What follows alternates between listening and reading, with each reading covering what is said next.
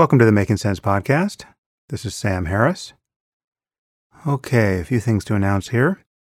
I have an event in Los Angeles on July 11th. If you're a supporter of the podcast, you should have already received an email. This is actually the first event for the app. It's the first Waking Up event. It is at the Wiltern on July 11th, and it is with a great Tibetan Lama by the name of Mingyur Rinpoche. And Mingyur is a fascinating guy. He's the youngest son of the greatest Dzogchen master I ever studied with, Tulku Urgyen Rinpoche. And I wrote about him in my book, Waking Up, so that name might be familiar to some of you. I studied with him in Nepal about 30 years ago. And I've never met Mingyur, and he's about, 7 years younger than me. I was in my 20s when I was in Nepal, and he was a teenager, and he was on retreat for much of that time. He did his first 3-year retreat when he was, 13, and he was always described as the superstar of the family. I studied with two of his brothers, Chokyi Nyima Rinpoche and Tsoknyi Rinpoche, but I've never met Mingyur, and really looking forward to it. He has a very interesting story because at some point he started teaching and started running monasteries. I believe he has 3 monasteries he's running, as well as a foundation. But then in 2011, when he was 36, he just disappeared from his monastery in India and spent the next 4.5 years wandering around India as a mendicant yogi, living in caves and on the streets and encountering all kinds of hardships. I believe he got very sick and almost died. Anyway, he's written a book about this titled In Love with the World, which I haven't read yet, but I will obviously read it before our event.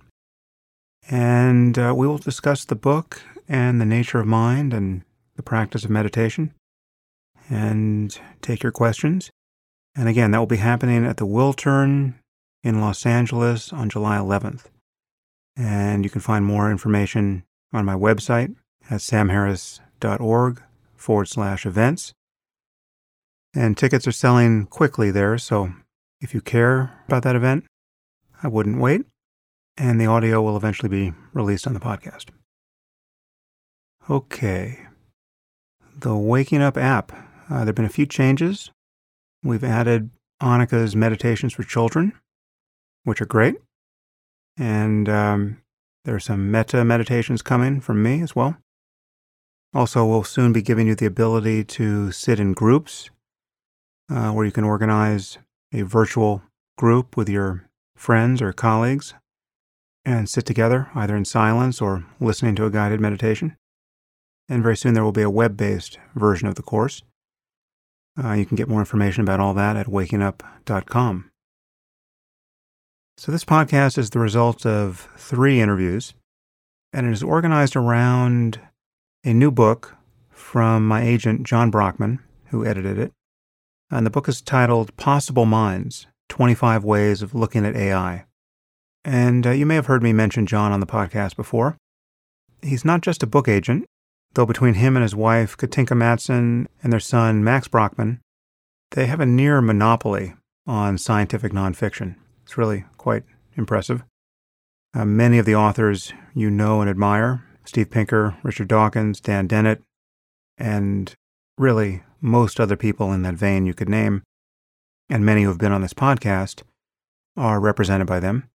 But John is also a great connector of people and ideas. He seems to have met every interesting person in both the literary and art worlds since around 1960. And he's run the website edge.org for many years, which released its annual question for 20 years and got many interesting people to write essays for that. And there have been many books published on the basis of those essays. He's also put together some great meetings and small conferences.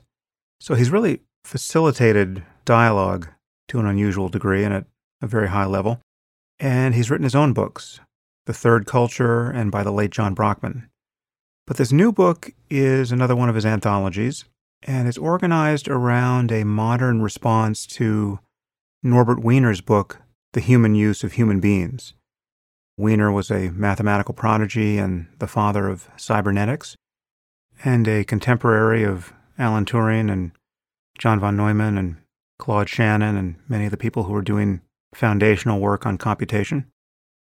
And Wiener's thoughts on artificial intelligence anticipate many of our modern concerns. Now, I didn't wind up contributing to this book. I had to sit this one out, but I will be speaking with three of the authors who did. The first is George Dyson. George is a historian of technology, and he's the author of Darwin Among the Machines and Turing's Cathedral. My second interview is with Alison Gopnik. Alison is a developmental psychologist at UC Berkeley. She's a leader in the field of children's learning and development, and her books include The Philosophical Baby. And finally, I'll be speaking with Stuart Russell, who's been on the podcast before. Stuart is a professor of computer science and engineering at UC Berkeley, and he's also the author of the most widely used textbook on AI, titled Artificial Intelligence, A Modern Approach. This is a deep look at the current state and near and perhaps distant future of AI. And now, without further delay, I bring you George Dyson. I am here with George Dyson. George, thanks for coming on the podcast. Thank you. Happy to be here. So the occasion for this conversation is the publication of our friend and mutual agent's book, Possible Minds, 25 Ways of Looking at AI. And this was edited by the great John Brockman. I am not in this book. I could not get my act together when John came calling. So unfortunately, I'm not in this very beautiful and erudite book. Previously, you wrote Turing's Cathedral, so you've been thinking about computation for quite some time. How do you summarize your intellectual history and what you focused on?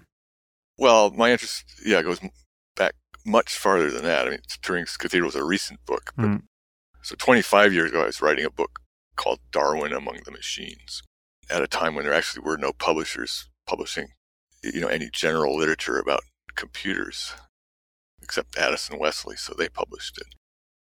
Thanks to John. The thing to remember about John, it's a family business, and Katinka's father was a literary agent, and John's father, I think, was in the flower merchant business. So they have this very great combination of flowers have to be sold the same day and books have to last forever. It sort of works really well together. Yeah.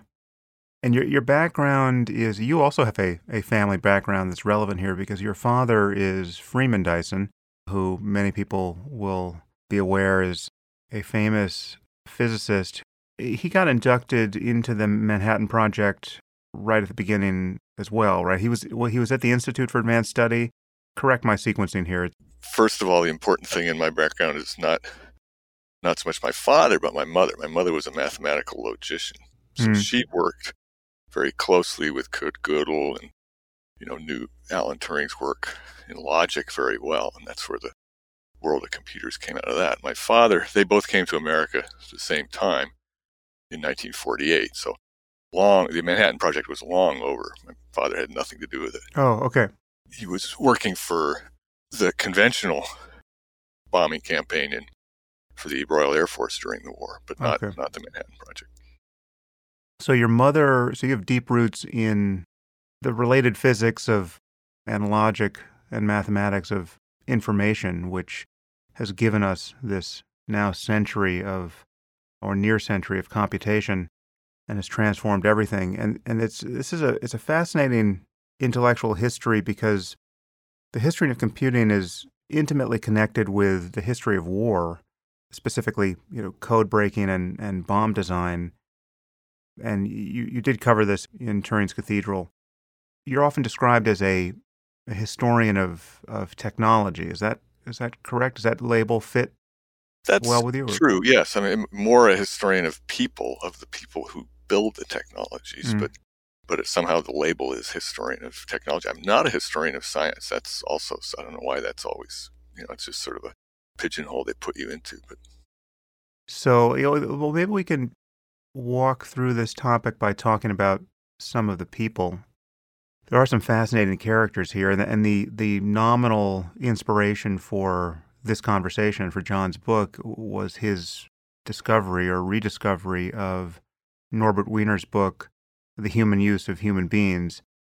But there were different paths through the history of thinking about information and computation and the prospect of building intelligent machines. And Wiener represented one of them, but there was another branch that became more influential, which was due to Alan Turing and John von Neumann. Maybe, well, I guess, who should we start with? Probably Alan Turing at the outset here. How do you think of Alan Turing's contribution to the advent of the computer? Well, it was very profound. Norbert Wiener was working, in a similar way at almost the same time. So they all sort of came out of this together. Their philosophical grandfather was Leibniz, the German computer scientist and philosopher. So they all sort of were disciples of Leibniz, and then executed that in different ways. Von Neumann and Wiener worked quite closely together at one time. Turing and Wiener never really did work together, but they were very aware of each other's work. The young Alan Turing, which also people forget, he came to America in 1936. So he was actually in New Jersey when his great sort of paper on computation was published. So he was there in the same building with von Neumann. So here's a bright that's kid, and offered him a job, which he didn't take. He preferred to go back to England. Yeah, so I don't know how to think about that. So just bring your father into the picture here, and perhaps your mother, if she knew all these guys as well. Did they know von Neumann and Turing and Claude Shannon and Wiener, or what of these figures do you have some family lore around? Yes and no. They knew, they both knew Johnny von Neumann quite well because he was sort of in circulation. My father had met Norbert Wiener, but never worked with him, didn't really know him. And neither of them actually met Alan Turing, but of course my father came from Cambridge, where Turing had been sort of a fixture. My father said was that when, he read Turing's paper when it came out, and he thought, like many people, he thought this was sort of the least likely, this was interesting logic, but it would have no great effect on the real world.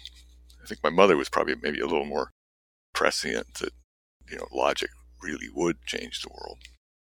Von Neumann is perhaps the most colorful character here. I mean, there seems to be an absolute convergence of opinion that, regardless of the fact that he may not have made the greatest contributions in the history of science, he seemed to have just bowled everyone over and given a lasting impression that he was the smartest person they had ever met.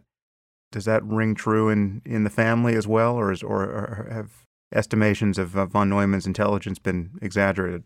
No, I don't think that's exaggerated at all. I mean, he was impressively sharp and smart, extremely good memory, phenomenal calculation skills, sort of everything. Plus, he had this, his real genius was not entrepreneurship, but just being able to put everything together. His father was an investment banker, so he had no shyness about just asking for money. That was sort of, in some ways, almost his most important contribution. Was he was the guy who could get the money to do these things that other people simply dreamed of, but he got them done, and he hired the right people. He's sort of like the orchestra conductor who get the best violin player and put them all together.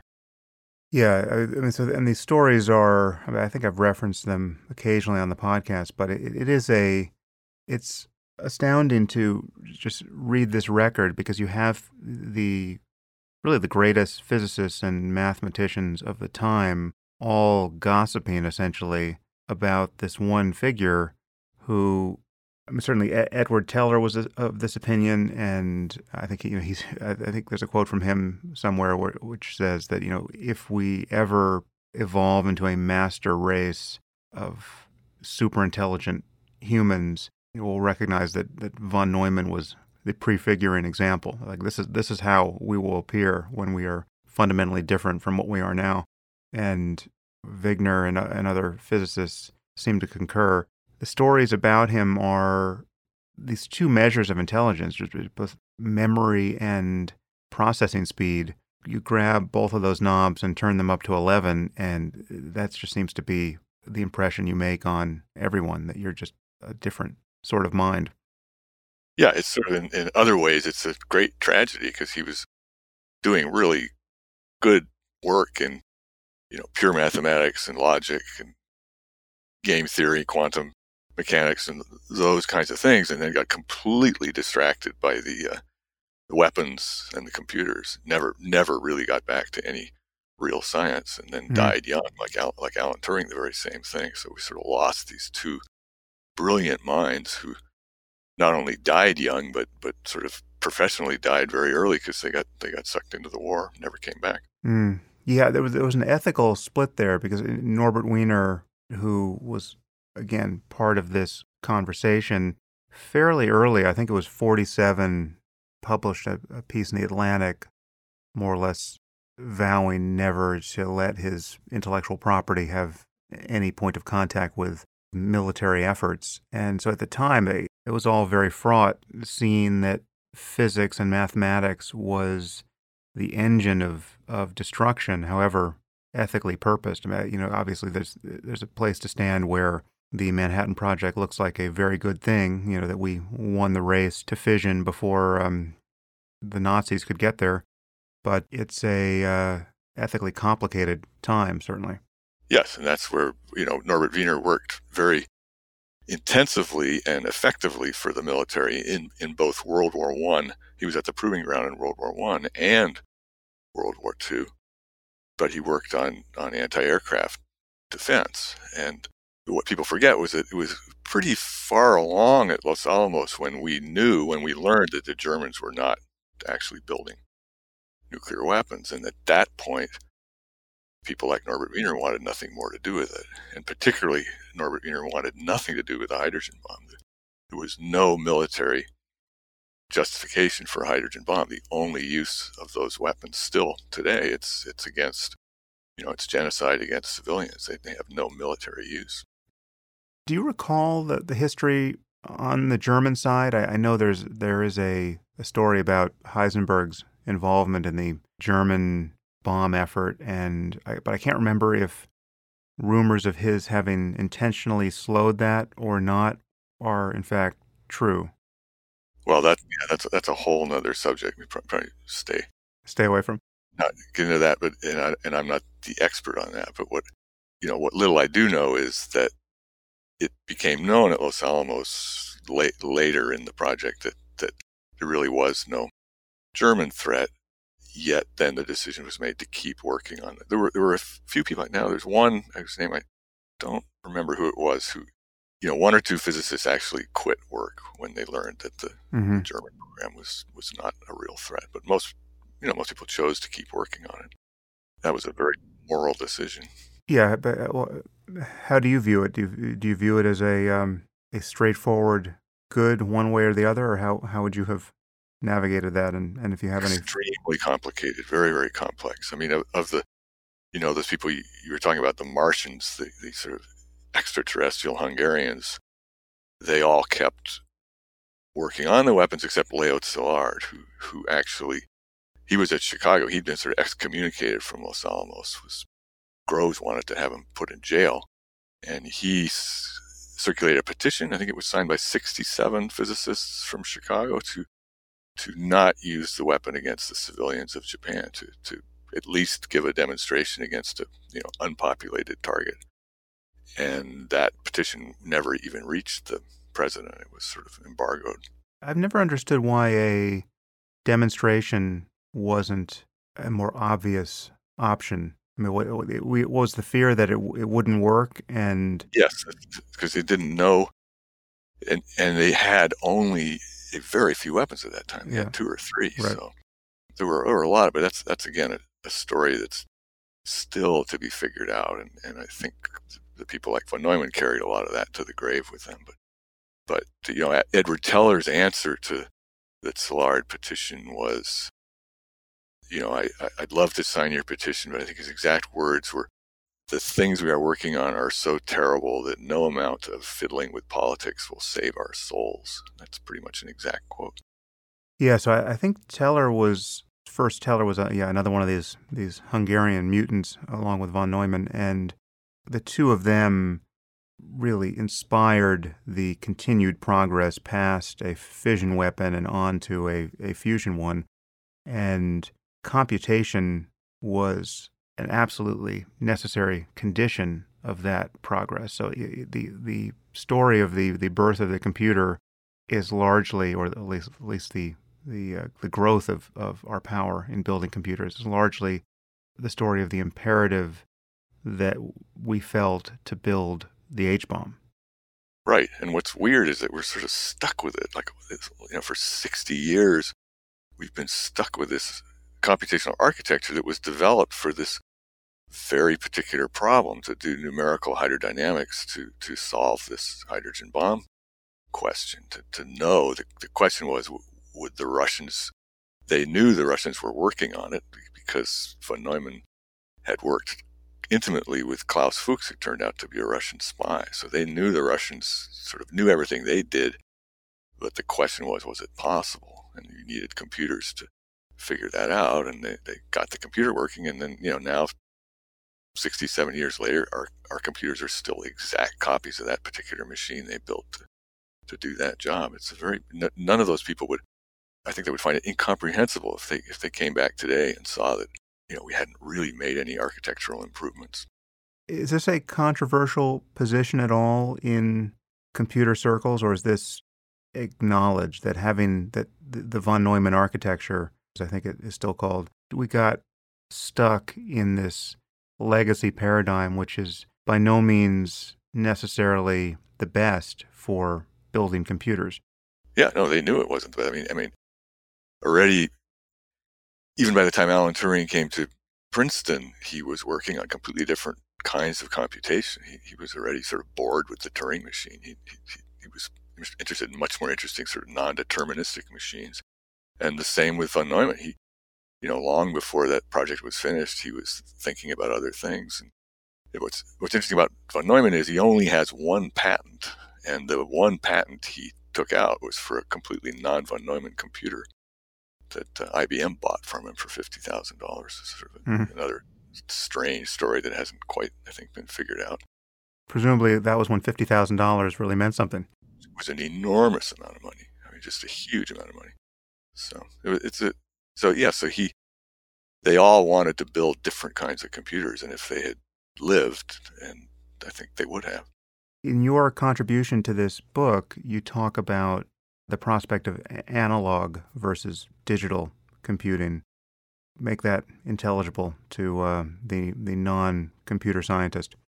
Yes, so there are really two very different kinds of computers. It sort of goes again back to Turing in sort of a mathematical sense. There are continuous functions that vary continuously, which is sort of how we perceive time or the frequency of sound or those sorts of things. And then there are discrete functions, the sort of ones and zeros and bits that took over the world. And Alan Turing gave this very brilliant proof of what you could do with a purely digital machine.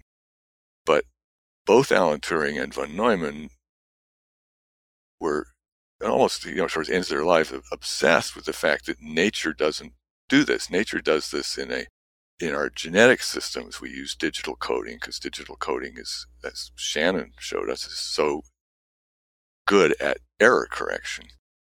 But continuous functions and analog computing are better for control. All control systems in nature, all nervous systems, the human brain, the brain of a fruit fly, the brain of a mouse, those are all analog computers, not digital. There's no digital code in the brain. And von Neumann, wrote a whole book about that people have misunderstood. I guess you could say that whether or not a neuron fires is a digital signal, but then the analog component is downstream of that, just the different synaptic weights and receptor sites. There's no code. There's no code with a logical meaning. the complexity is not in the code; it's in the topology Right. and the connections of the network. And everybody knew that. You take apart a brain, you don't find any sort of digital code. There's no I mean, now we're sort of obsessed with this idea of algorithms, which is what Alan Turing gave us. But there are no algorithms in a nervous system or a brain. That's a much sort of higher level function that comes later. Well, so you introduced another personality here and a concept. So let's just do a potted bio on Claude Shannon and this notion that digitizing information was somehow of value with respect to error correction. Yes, I mean, what Claude Shannon's great contribution was sort of modern information theory, which you can make a very good case. He actually sort of took those ideas from Norbert Wiener, who was explaining them to him during the war. But it was Shannon who published the great manifesto on that proving that you can sort of communicate with reliable accuracy given any arbitrary amount of noise by using digital coding, and that none of our computers would work without that. The fact that basically your computer is a communication device and has to communicate these hugely complicated states from one fraction of a microsecond to the next billions of times a second. And the fact that we do that perfectly is due to Shannon's, his theory and his model of how can you do that in an accurate way. Is there a way to make that intuitively understandable why that would be so? I mean, what I picture is like cogs in a gear where it's like you're either all in one slot or you're all out of it. And so any looseness of fit keeps reverting back to you fall back into the well of the gear or you slip out of it. Whereas it's something that's truly continuous, that is to say analog, admits of errors that are undetectable because you're kind of sliding off a more continuous, smoother surface. Do you have a better? That's a very good way to explain it. Now it has this fatal flaw that you sort of there's always a price for everything, and so you can get this perfect digital accuracy where you can make sure that every bit, billions of bits, and every bit is in the right place, your software will work. But the fatal flaw is that if for some reason a bit isn't in the right place, then the whole machine grinds to a halt, whereas the analog machine will keep going. It's much more robust against failure. So are you in touch with people who are pursuing this other line of building intelligent machines now? I mean, what does analog computation look like circa 2019? Well, it's coming at us from two directions. There's bottom up and there's sort of top down. And the bottom up is actually extremely interesting. And I'm professionally not a computer scientist. I'm a historian, so I look at the past, but occasionally I get dragged into a meeting a couple of years ago that was actually held at Intel. You'll have a meeting like that, and they like the voice of a historian there, so I get to go. And this was an entire meeting of people working on building analog chips from the bottom up, using the same technology we use to build digital computers, but to build completely different kinds of chips that actually do analog processing on them. And that's extremely exciting. I think it's going to change the world the same way the microprocessor changed the world. We're sort of at the stage where, like we were when we had the first 4-bit calculator you could buy, and then suddenly, somebody figured out how to play a game with it. The whole thing happened.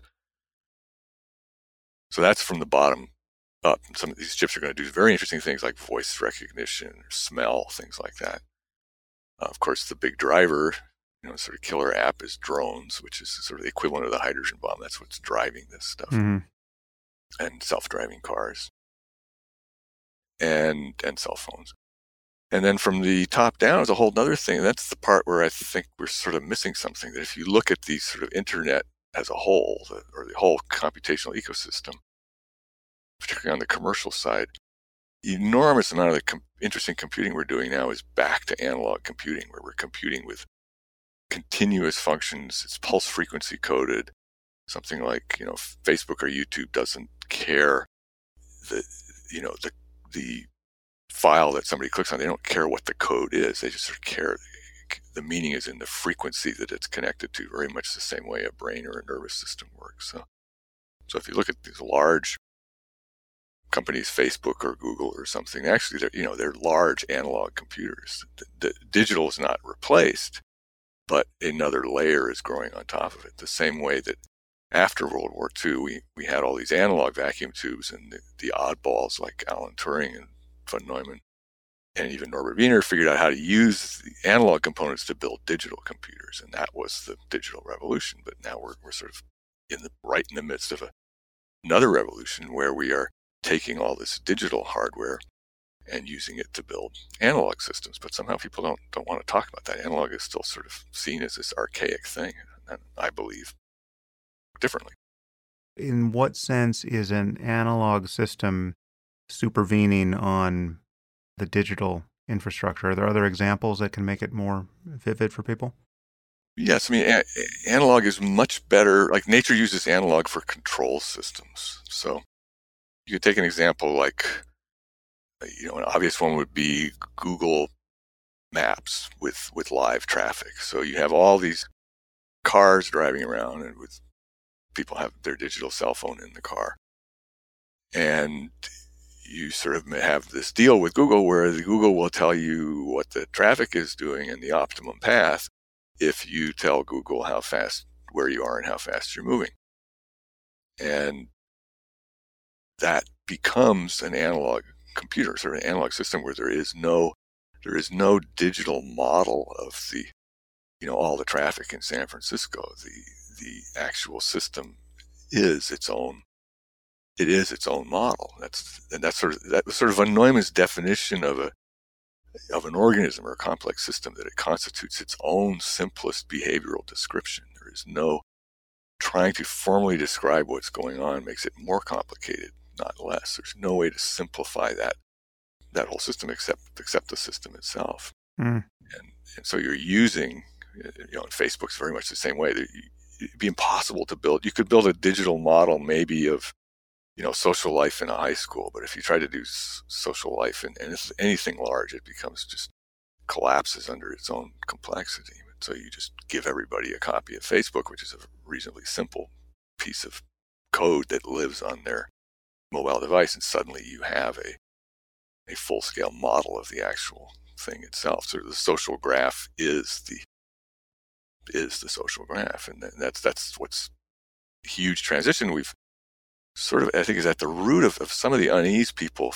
are feeling about some of these, particularly companies, is that suddenly, it used to be Google was some place where you would go to look something up, and now it really effectively is becoming what people think.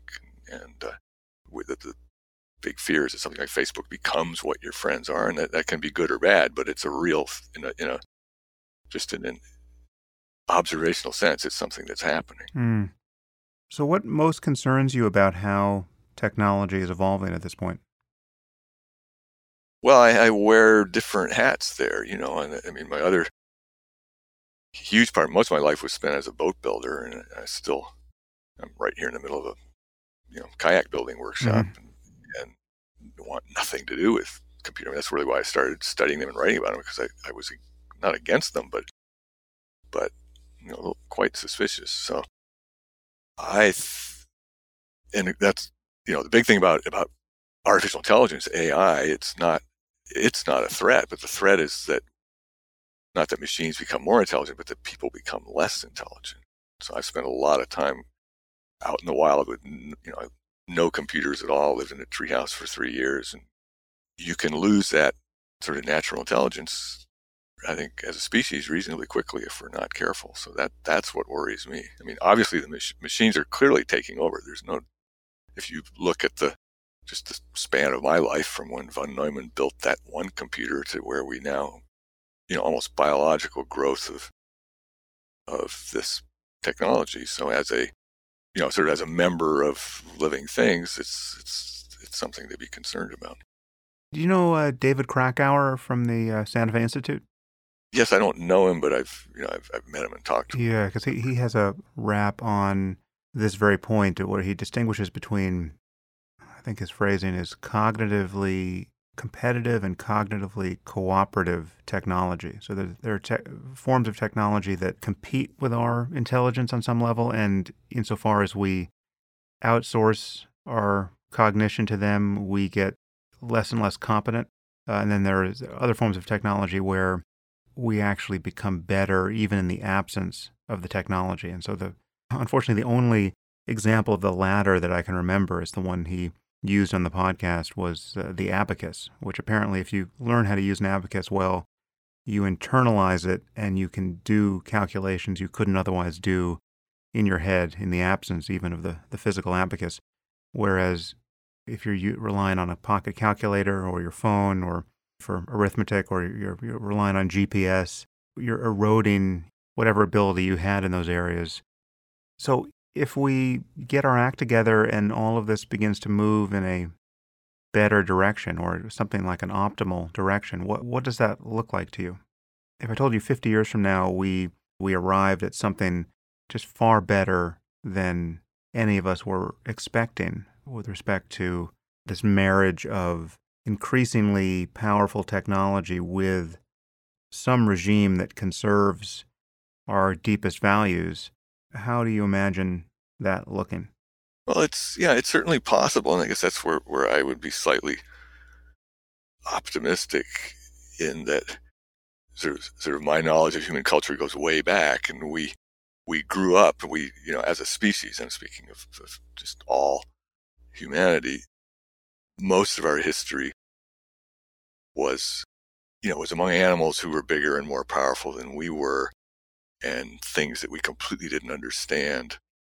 And we sort of made up our, not religions, but just views of the world that we couldn't control everything. We had to live with it. And I think in a strange way, we're kind of returning to that childhood of the species in a way that we're building these systems that we no longer have any control over, and we in fact no longer even have any real understanding of. So we're sort of in some ways back to that world that we are, originally we're quite comfortable with, where we're at the power of things that we don't understand, sort of megafauna. And I think that could be a good thing, it could be a bad thing. I don't know, but it doesn't surprise me. And I'm just personally, I'm interested. Like if you take, get back why we're here, which is John's book, almost everyone in that book is talking about domesticated artificial intelligence. I mean, they're talking about sort of commercial systems, products that you can buy, things like that. I'm just personally, I'm sort of a naturalist, and I'm interested in wild AI. That what evolves completely in the wild, out of human control completely, and that's a very interesting part of the whole sphere that that doesn't get looked at that much. It's sort of the focus now is so much on marketable captive AI, self-driving cars, things like that. But it's the wild stuff that to me, that's like I'm not afraid of bad AI, but I'm very afraid of good AI, the kind of AI where some ethics board decides what's good and what's bad. I don't think that's what's going to be really important. But don't you see the possibility that, so what we're talking about here is powerful, increasingly powerful AI, so increasingly competent AI, but those of us who are worried about the prospect of building what's now called AGI, artificial general intelligence, that proves bad is just based on the assumption that there are many more ways to build AGI that is not ultimately aligned with our interests than there are ways to build it perfectly aligned with our interests. Which is to say, we could build the megafauna that tramples us perhaps more easily than we could build the megafauna that lives side by side with us in a durably benign way. You don't share that concern? No, I think that's extremely foolish and misguided to think that we can. I mean, it's sort of by definition, real AI you won't have any control over. I mean, this sort of idea that there's some that's again why I think there's this enormous mistake that thinking it's all based on algorithms. I mean, real AI won't be based on algorithms, and so there's this misconception that happened, back to when they built those first computers, that they needed programmers to run. So this view is that, well, the programmers are in control. But if you have non-algorithmic, there is no program. There's by definition, you don't control it. And to expect control is absolutely foolish. I think it's much better to be realistic and assume that you won't have control. Well, so then why isn't your bias here one of the true counsel of fear, which says we shouldn't be building machines more powerful than we are? Well, we probably shouldn't, but we are. I mean, the fact is we've done it. I mean, it's not something that we're thinking about. It's something we've been doing for a long time, and it's probably not going to stop. And then the point is to be realistic about, and maybe optimistic that humans have not been the best at controlling the world, and something else could well be better. But this illusion that we are going to program artificial intelligence is I think, provably wrong. I mean, Alan Turing would have proved that wrong. That was how he got into the whole thing at the beginning, was proving this statement called the Entscheidungsproblem, whether by, is there any systematic way to look at a string of code and predict what it's going to do? You can't. And it baffles me that people don't somehow we've been so brainwashed by this, because the digital revolution was so successful. Nobody, it's amazing how it has sort of clouded everyone's thinking. They don't think of, now, if you talk to biologists, of course, they know that very well. I mean, people who actually work with brains of frogs or mice, they know it's not digital. Why people think more intelligent things would be digital is just, again, it's sort of baffling. How did that sort of take over the world, that thought? Yeah, well, so it does seem, though, that if you think the development of truly intelligent machines is synonymous with machines that not only can we not control, but we, on some level, can't form a reasonable expectation of what they will be inclined to do.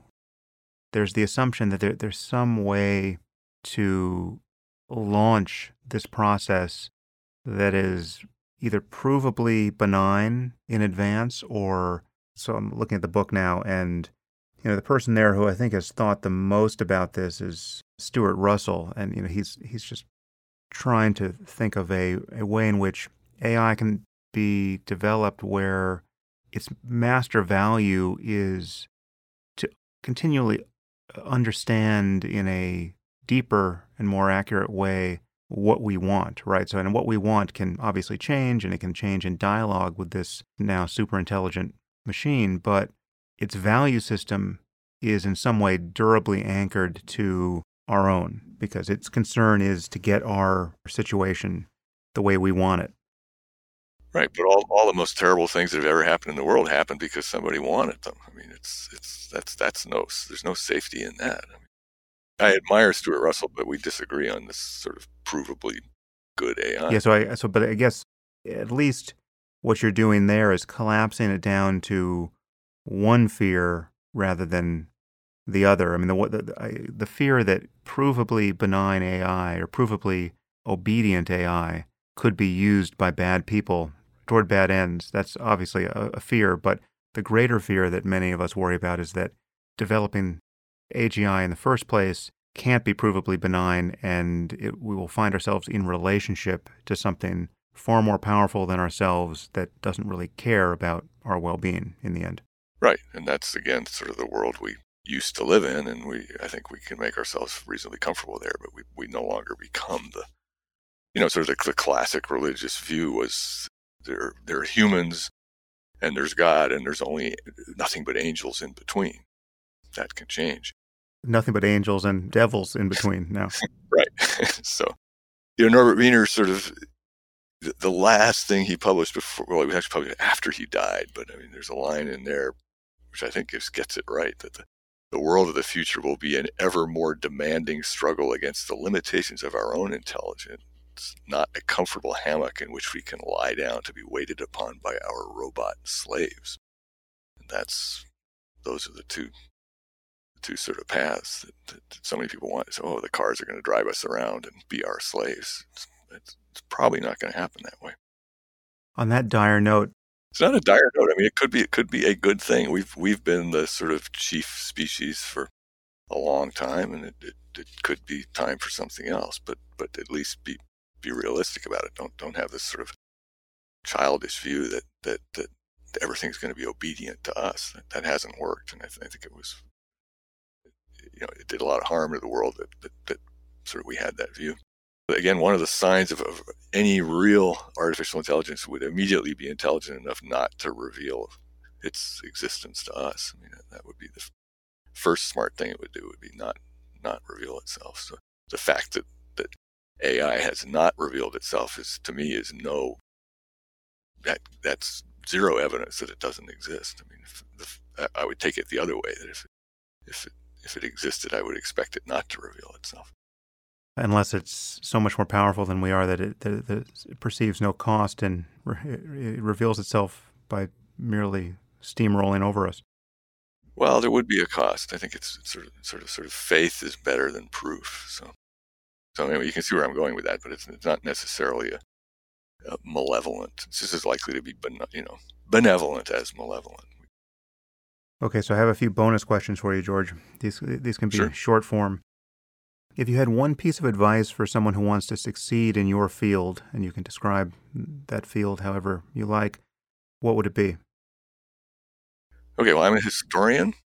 Is sort of what I became, or a boat builder, and so the advice in all those fields is just specialize. I mean, find something and become obsessed with it. I became obsessed with the kayaks that the Russians adopted when they came to Alaska, and then I became obsessed with how computing really happened. And if you are obsessed with one little thing like that, you immediately become, you can very quickly know more than anybody else, and that helps to be successful.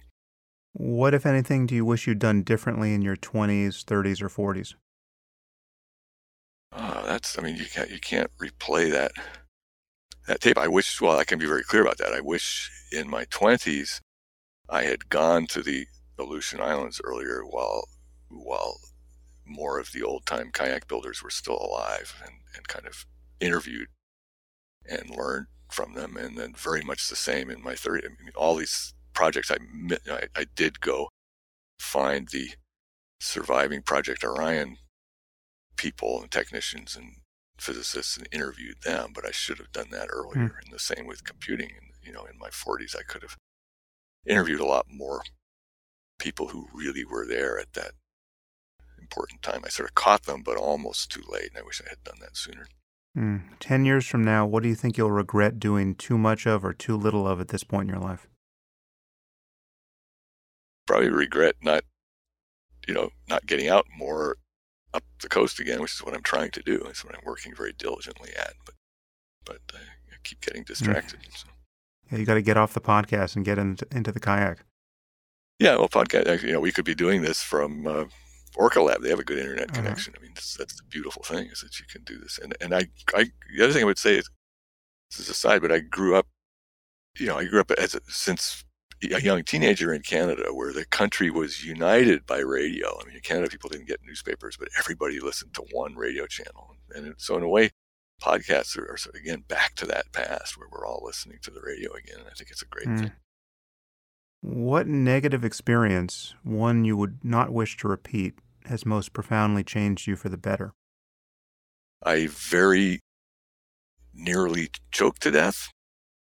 I mean, literally, that's the only time I've had a true near-death experience, seeing the tunnel of light. Wow. And reliving my whole life, and not only thinking about my daughter and other profound things, but thinking how stupid this was. This guy who had kayaked to Alaska 6 times with no life jacket dies in a restaurant on Columbus Avenue in New York. Wow. And John Brockman saved my life, ran out and came back with a New York City off-duty fireman who literally saved my life. Wow, I'm so glad I asked that question. I had no idea of that story. So amazing. Learn the Heimlich maneuver. Dr. Heimlich really did something great for the world. Fascinating. We may have touched this in a way, but maybe there's another side to this. What most worries you about our collective future? Kind of what I said, that we lose all these skills and intelligences that we've built up over such a long period of time. the ability to, survive in the wilderness and understand animals and respect them. I think that's a very sad thing that we're losing that, and of course, and losing the wildlife itself. If you could solve just one mystery as a scientist or historian or journalist, however you want to come at it, what would it be? One mystery. Well, one of them would be the one we just talked about. Cetacean communication. What's really going on with these whales communicating in the ocean?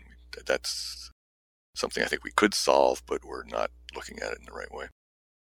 If you could resurrect just one person from history and put them in our world today and give them the benefit of a modern education, who would you bring back? The problem there is that most people I'm interested in history sort of had extremely good education. Yeah. Well, you're talking about John von Neumann and Alan Turing. You're right.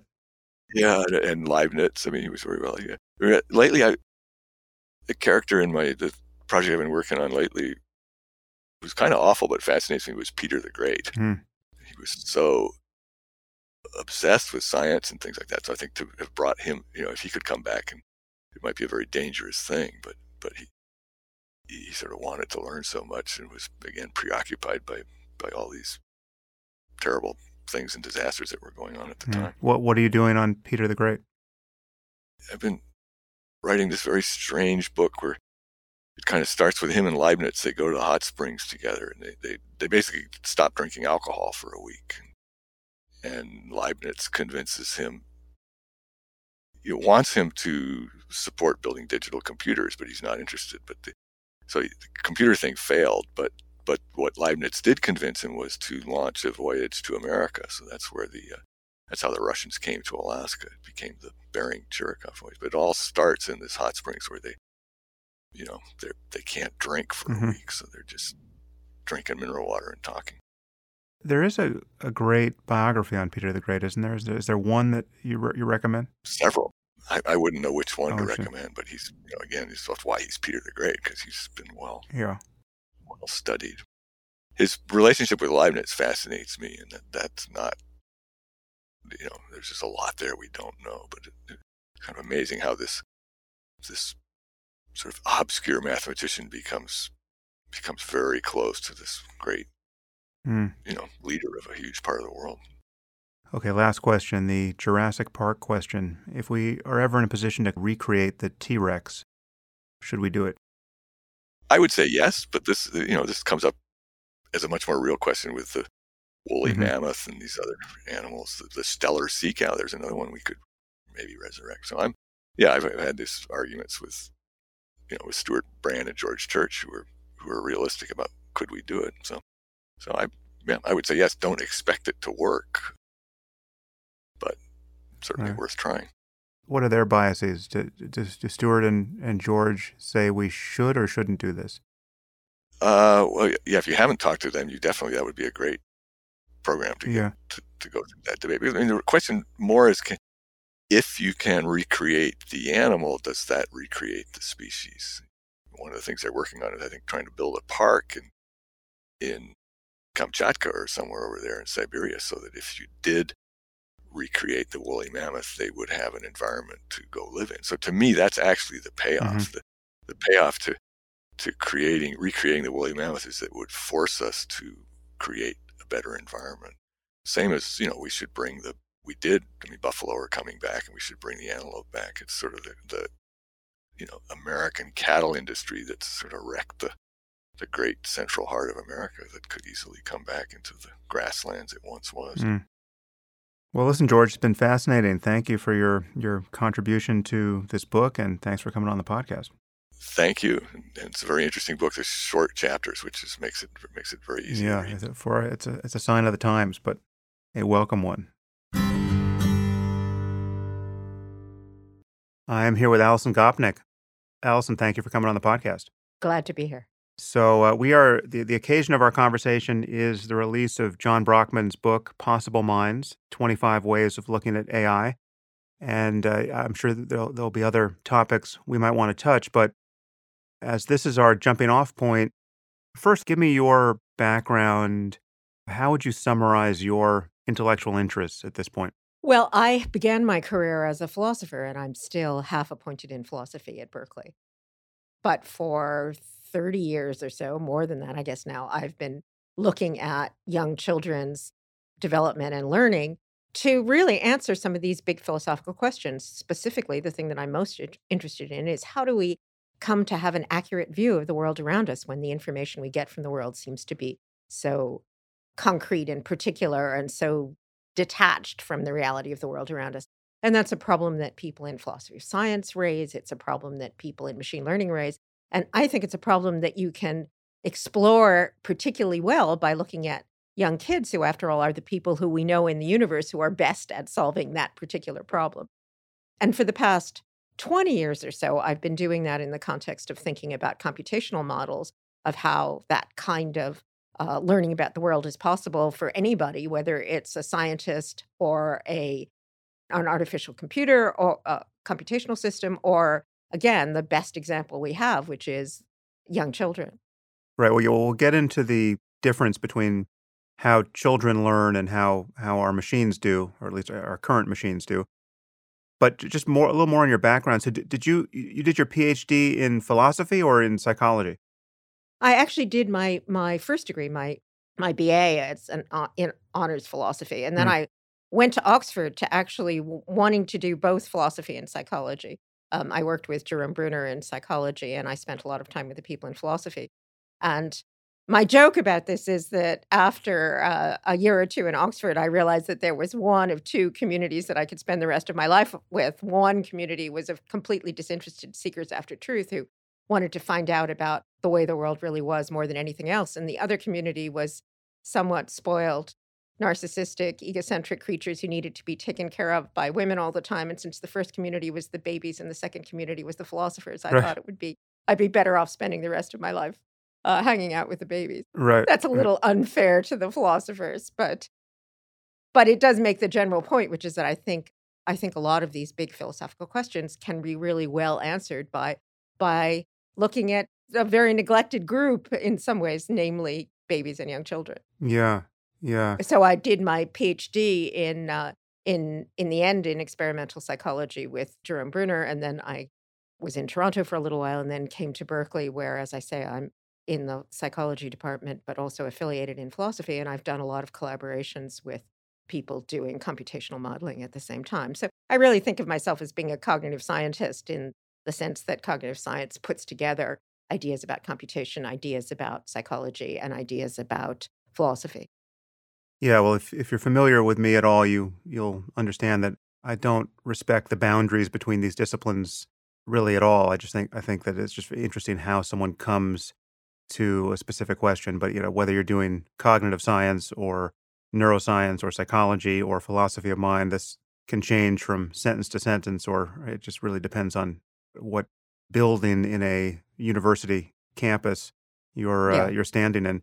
Well, I think I've tried, I've tried and I think to some extent succeeded in actually doing that in my entire career. So I publish in philosophy books and collaborate with philosophers. I had a wonderful project where we had half philosophers who were looking at causality, people like Chuck Leemore and James Woodward and Chris Hitchcock, and then half developmental psychologists and computational cognitive scientists.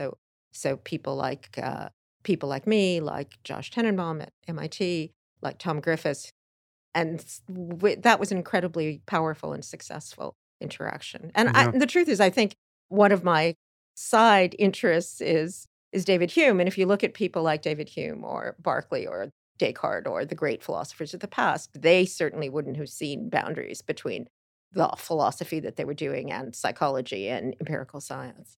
Let's start with the AI question and then get into children and other areas of common interest. So perhaps you want to summarize your how you contributed to this volume and the your angle of attack on this really resurgent interest in artificial intelligence. It was this period where it kind of all went to sleep, and I remember being blindsided by it, just thinking, "Well, AI hadn't really panned out," and then all of a sudden, AI was everywhere.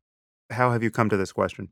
Well, as I say, we've been doing work looking at computational modeling and cognitive science for a long time. And I think that's right. For a long time, even though there was really interesting theoretical work going on about how we could represent the kinds of knowledge that we have as human beings computationally, it didn't translate very well into, actual systems that could actually go out and do things more effectively.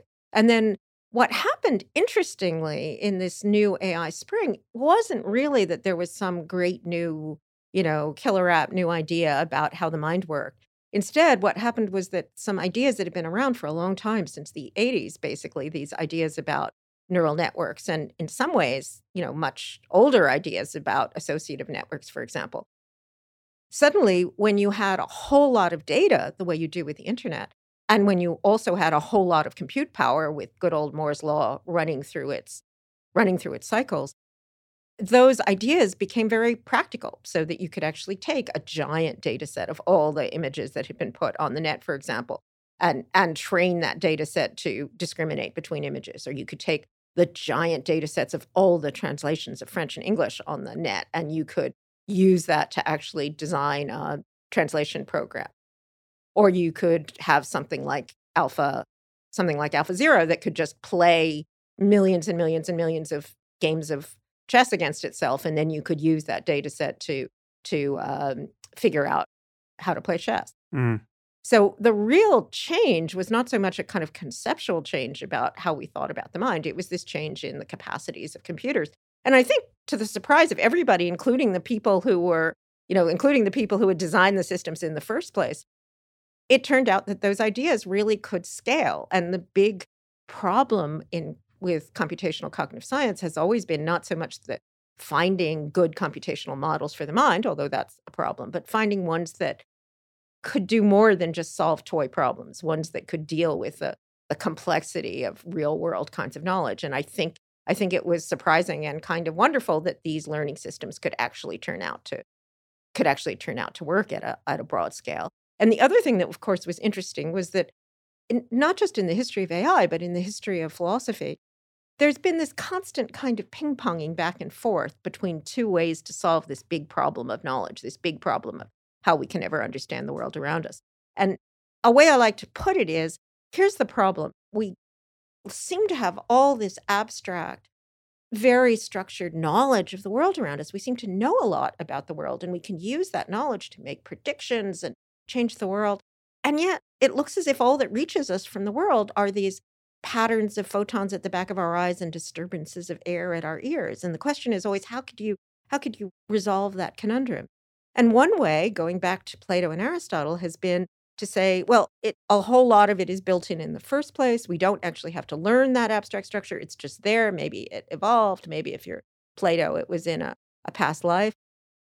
And then the other approach, going all the way back to Aristotle, has been to say, well, if you just have enough data, if you just had enough stuff to learn, then you could develop this kind of abstract knowledge of the world. And again, going back to Plato and Aristotle, we kind of ping-ponged back and forth between those two approaches to trying to solve the problem.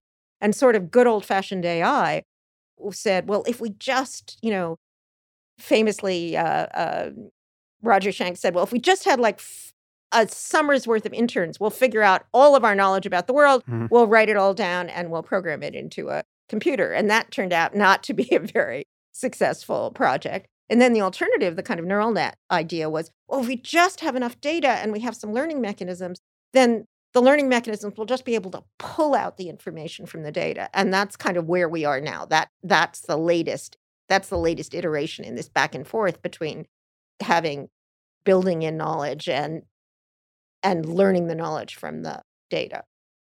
Yeah, so what you've done there is you've sketched two different approaches to generating intelligence. One, I guess, could be considered top-down and the other bottom-up. And what AI has done of late, the great gains we see in image recognition and many other things, is born of a process that really is aptly described as bottom-up, where you take in an immense amount of data and do what is essentially statistical pattern recognition on it. And some of this can be entirely blind and black boxed, such that the humans who have written these programs don't even necessarily know how the machines are doing it. And yet, given enough processing power and enough data, we're now getting results that are human level and beyond for specific tasks. But of course, you make this point in your piece that we know this is not how humans learn, that there's some structure undoubtedly given to us by evolution that allows us to generalize on the basis of comparatively small amounts of data. And so this makes what we do non-analogous to what our machines are doing. And I guess, I mean, now both top-down and bottom-up approaches are being combined in AI. I guess one question I have for you is the difference between the way our machines learn and the way human brains learn just of temporary interest to us now? I mean, can you imagine us kind of blowing past this moment and building machines that we know are developing their intelligence in a way that is totally unlike the way we do it biologically, and yet it becomes successful on all fronts without our building any analogous process into them, and we just lose sight of the fact that it was ever interesting to compare the ways we do it. I mean, there's an effective way to do it in a brute force way, let's say bottom up, on every front that will matter to us. Or do you think that there's some problems for which it will be impossible to generate, true artificial intelligence unless we have a deeper theory about how biological systems do it? Well, I think we already can see that. So one of the interesting things is that there's this whole really striking revival of interest in AI among people in AI, in cognitive development, for example. And it's because we're starting to come up against the limits of this kind of pattern of having this technique of doing a lot of statistical inference from big data sets. So there are lots of examples, for instance, even if you're thinking about things like image recognition, where, if you have something that looks like a German Shepherd, it'll recognize it as a German Shepherd. But if you just have something that to a human just looks like a mass that has the same textural superficial features as the German Shepherd, it will also recognize it as a German Shepherd. If it sees a car that's suspended in the air and flooded, it will report this is a car parked by the side of the road, and so forth. And there's a zillion examples that are like that. In fact, there's a whole kind of area of these adversarial examples where you can show that the machine is not actually making the right decision, and it's because it's only paying attention to the sort of superficial features.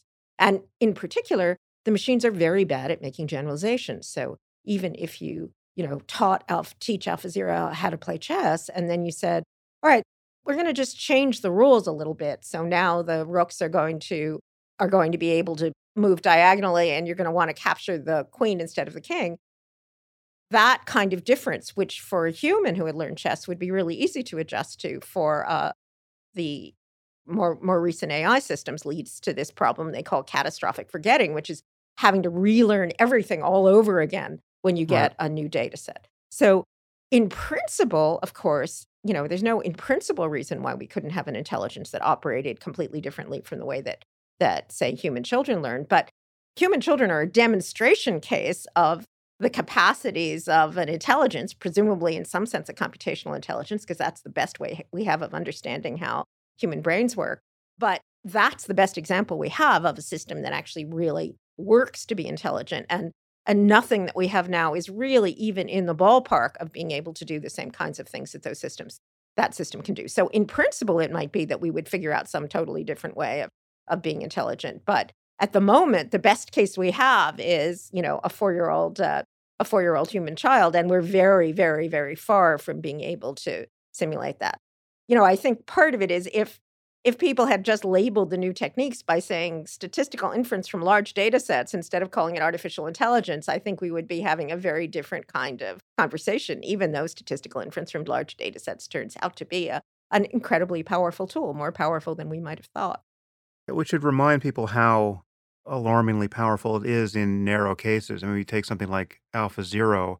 What happened there was fairly startling because you have an algorithm that is fairly generic in that it can be taught to play both a game like Go and a game like chess, and presumably other games as well. And we have this history of developing better and better chess engines, and finally the human grandmaster ability was conquered. I forget when that was, 1997 or so, when Garry Kasparov lost famously.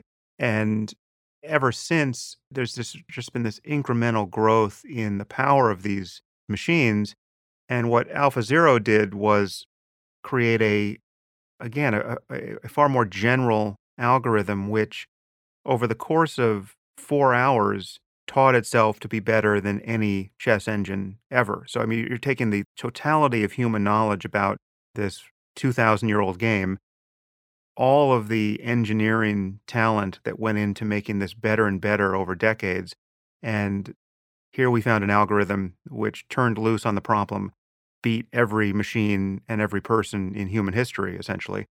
When you extrapolate that kind of process to anything else we could conceivably care about, the recognition of emotion in a human face and voice, say. Now, again, coming at this not in a AGI way where this is, we've cracked the code of, what intelligence is on some level and built it from the bottom up, but in a piecemeal way where we take the 100 most interesting cognitive problems and find brute force methods to crack them. It's amazing to consider how quickly a solution can appear. And once it does, and this is the point I've always made about so-called human level intelligence, for any ability that we actually do find an AI solution, even a narrow one in the case of, chess or arithmetic, once that solution is found, you're never talking about human level intelligence. It's always superhuman. So the moment we get anything like a system that can behave or learn like a 4-year-old child, it won't be at human level even for a second, because you'd have to degrade all of its other abilities that you could cobble together to support it. You wouldn't make it worse than your iPhone as a calculator, right? So it's already going to be superhuman. Yeah. But I mean, I think there's a question though about exactly what different kinds of problems require and how you solve those problems. And I think an idea that is pretty clearly there in the computer science and neuroscience is that there's trade-offs between different kinds of properties of a solution that aren't just because we happen to be biological humans, but are built into the very nature of trying to solve the problem. And in some ways, the most striking thing about the progress of AI all through has been what people sometimes call Morovich's paradox, which is that actually the things that really impress us as humans are the things that we're not very good at, like doing arithmetic or playing chess. So I think of these sometimes as being like the corridas of nerd machismo. So the things that you have to just have a particular kind of ability that most people don't have, and then really train it up to do really well. It turns out those things are things that computers are good at doing. On the other hand, if an example I give is my grandson, who's 3, plays something that we call Addy chess. His name is Atticus. So how do you play Addy chess? Well, the way you play Addy chess is you take all the pieces off the board and then you throw them in the wastebasket. And then you pick them up out of the wastebasket and you put them more or less in the same places they were in before. And then you take them all off and throw them in the wastebasket again. And it turns out that Addy chess is actually a lot harder than grandmaster chess, because Addy chess means actually manipulating objects in the real physical world, so that you have to figure wherever it is that piece lands in the wastebasket, whatever orientation it is, I can pick it up and perform the motor actions that are necessary to get it on the board. And that turns out to be incredibly difficult. If you go and see any robotics lab, they have to put big walls around the robots to keep them from destroying each other, even trying to do incredibly simple tasks like picking up objects off of a tray. And there's another thing about Addy chess that makes it really different from what even very, very powerful artificial intelligence can do, which is, as you said, what these new systems can do is you can take what people sometimes call an objective function. You can say to them, look, this is what I want you to do. Given this set of input, I want you to produce this set of output. Given this set of moves, I want you to get the highest score, or I want you to win at this game. And if you specify that, it turns out that these neural net learning mechanisms are actually remarkably good at solving those problems without a lot of additional information, except just here's a million examples of the input and here's a million examples of the output. But of course, what human beings are doing all the time is going out and making their own objectives. They're going out and creating new objectives, creating new ideas, creating new goals, goals that are not the goals that anyone has created before, even if they might look kind of silly, like playing Addy chess. And in some way that we really don't understand at all, there's some sense of a kind of progress in those goals, that we're capable of setting ourselves goals that were better than the goals that we had before. But again, that's not even kind of in the ballpark. It's not like, oh, if we just made the machines more powerful, then they would be able to do those things too. They would be able to go out and physically manipulate the world, and they would be able to set novel objectives. That's kind of not even in the same category. And as I say, I think that an interesting idea is that there might really be trade-offs between some of the kinds of things that humans are really good at, like, for instance, taking very complicated, high-dimensional spaces of solutions, having to think of an incredibly wide range of possibilities, versus, say, being able to do something really quickly and efficiently when it's well specified. And I think there's reasons to think those things, it might not, you might think, well, okay, if you could do the thing that's really well specified and just do that better and better, then you're going to be able to solve the more complicated problem and the less well-defined problem. And I think there's actually reasons to believe that that's not true, that there's real trade-offs between the kinds of things you need to do to solve those two kinds of problems. Yeah, well, so the paradox you point to is interesting and is a key to how people's expectations will be violated when automation begins to replace human labor to a much greater degree than it has, because people tend to expect that menial jobs will be automated first, or lower skilled, lower, not famously high cognition jobs will be the first to be automated away. But as you point out, many of the things that we find it amazing that the human beings can do are easier to automate than the things that virtually any human being can do. And, which is to say it's easier to play grandmaster level chess than it is to walk across a room if you're a computer. So, your oncologist and your local mathematician are likely to lose their jobs to AI before your plumber will, which is a harder task to move physically into a space and manipulate objects and make decisions across tasks of that sort. So it's there's a lot that's counterintuitive here. I guess my sense, however, is that, one, you're not at all skeptical, are you, that intelligence is substrate independent ultimately, that we could find some way of instantiating human-like intelligence in a non-biological system? Is there something potentially magical about having a computer made of meat from your point of view, or not?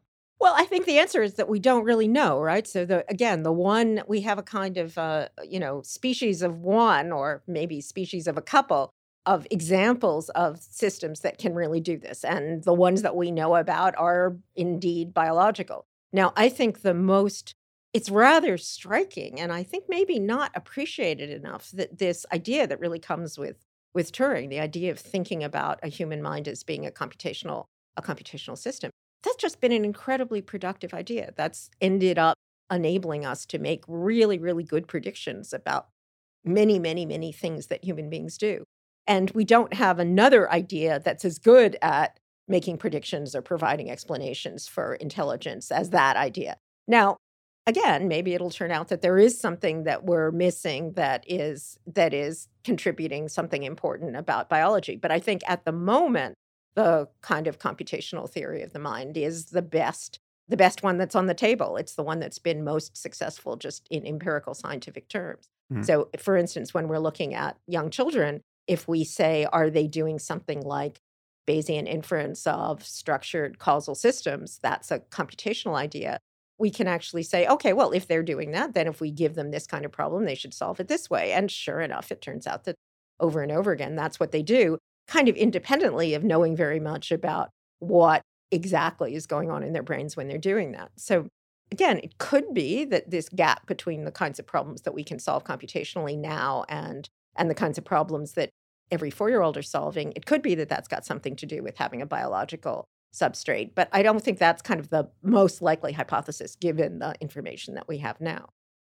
I think actually one of the interesting things is the problem is not so much trying to figure out what our representations and rules are, what's going on in our head, what the computations look like.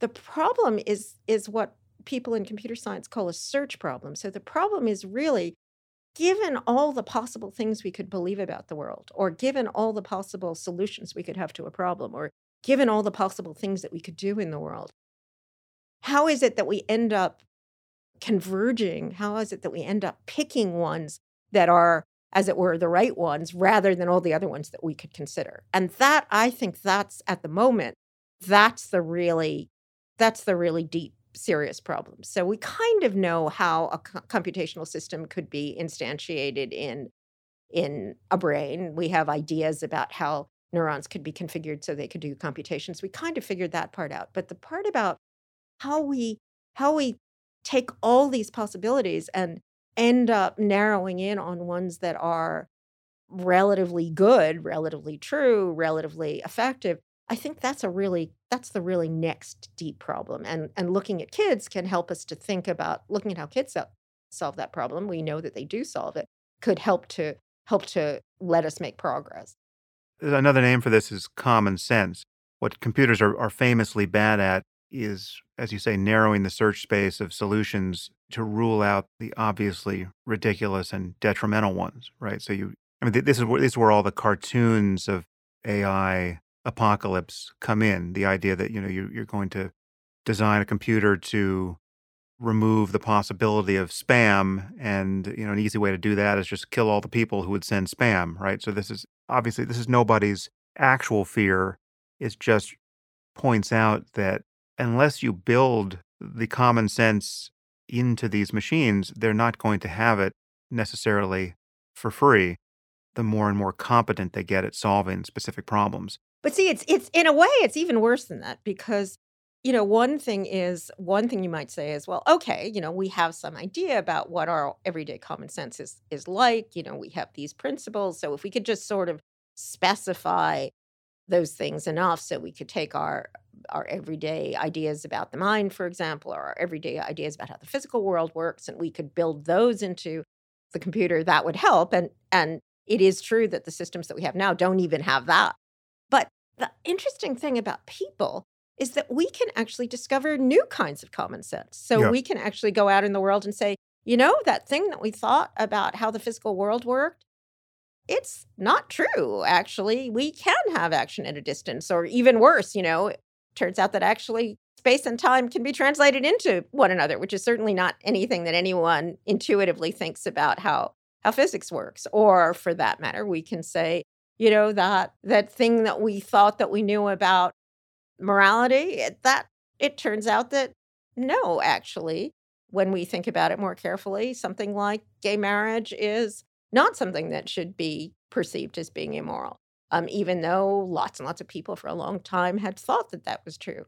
So we have this ability to go out into the world and both see the world in new ways and actually change the world, invent new environments, invent new niches, invent new worlds, and then figure out how to thrive in those new worlds and look around the space of possibilities and create yet other worlds and repeat.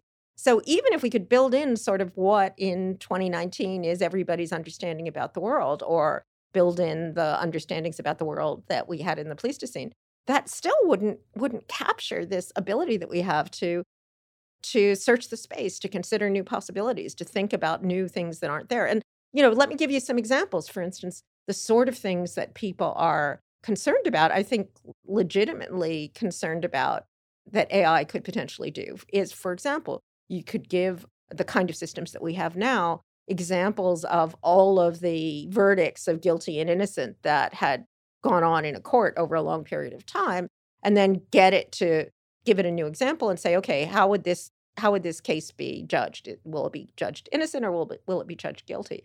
And the systems that we have now could probably do a pretty decent job of doing that. And certainly, changes to those systems it's easy to imagine an extension of the systems we have now that could solve that kind of problem. But of course, what we can do is to say, what? All that law, that's really not right. That isn't really capturing what we want. That's not enabling people to thrive. Now we should think of a different way of thinking about making these kinds of judgments. And that's exactly the sort of thing that the current systems, again, it's not just like if you gave them more data, they would be able to do that. They're not really even conceptually in the ballpark of being able to do that. And that's Yeah. probably a good thing. Now, I think it's important to say that, and I think you're going to talk to Stuart Russell, who will make this point. These systems don't have to have anything like human level general intelligence to be really dangerous. Electricity is really dangerous. I just was talking to someone who made a really interesting point, which is about like, how did we invent circuit breakers? It turns out the insurance companies actually started insisting that people have circuit breakers on their electrical systems because houses were being set on fire. So, electricity, which we now think of as being this completely benign thing, we put on a switch and electricity comes out and none of us is sitting there thinking, oh my God, is our house about to burn down? That was only a very long, complicated process of regulation and legislation and work to get that to be other than a really, really dangerous thing. And I think that's absolutely true, not about, some theoretical artificial general intelligence, but about the AI that we have now, that it's a really powerful force. And like any powerful technology, we have to figure out ways of regulating it and having it make sense. But I don't think that's like a giant difference in kind from all the issues we've had about dealing with powerful technologies in the past. Yeah. Yeah. Well, I guess this issue of creativity and growth in intuitions is something. I mean, I guess my intuitions divide from many people's on this point because creativity is often held out as something that's fundamentally different. That our machines can't do this, and we routinely do this. But in my view, creativity isn't especially creative in the sense that it clearly proceeds on the basis of rules we already have, and nothing is fundamentally new, down to the studs. Nothing that's meaningful is. I mean, you can create something that essentially looks like noise that is new. Something that strikes us as insightful, meaningful, beautiful is functioning on the basis of properties that our minds already acknowledge as relevant and are already using. And so you take something like, again, a simple case of a mathematical intuition that, was fairly hard won and took, thousands of years to emerge in someone's mind. But, once you've got it, you sort of got it. And it's really the same thing you're doing anyway, which is, you take a triangle having 180 degrees, on a flat plane, but you curve the plane and it can have more or less than that. And, it's strange that it took so long to see that, but the seeing of that doesn't strike me as fundamentally more mysterious than the fact that we can understand anything about triangles in the first place.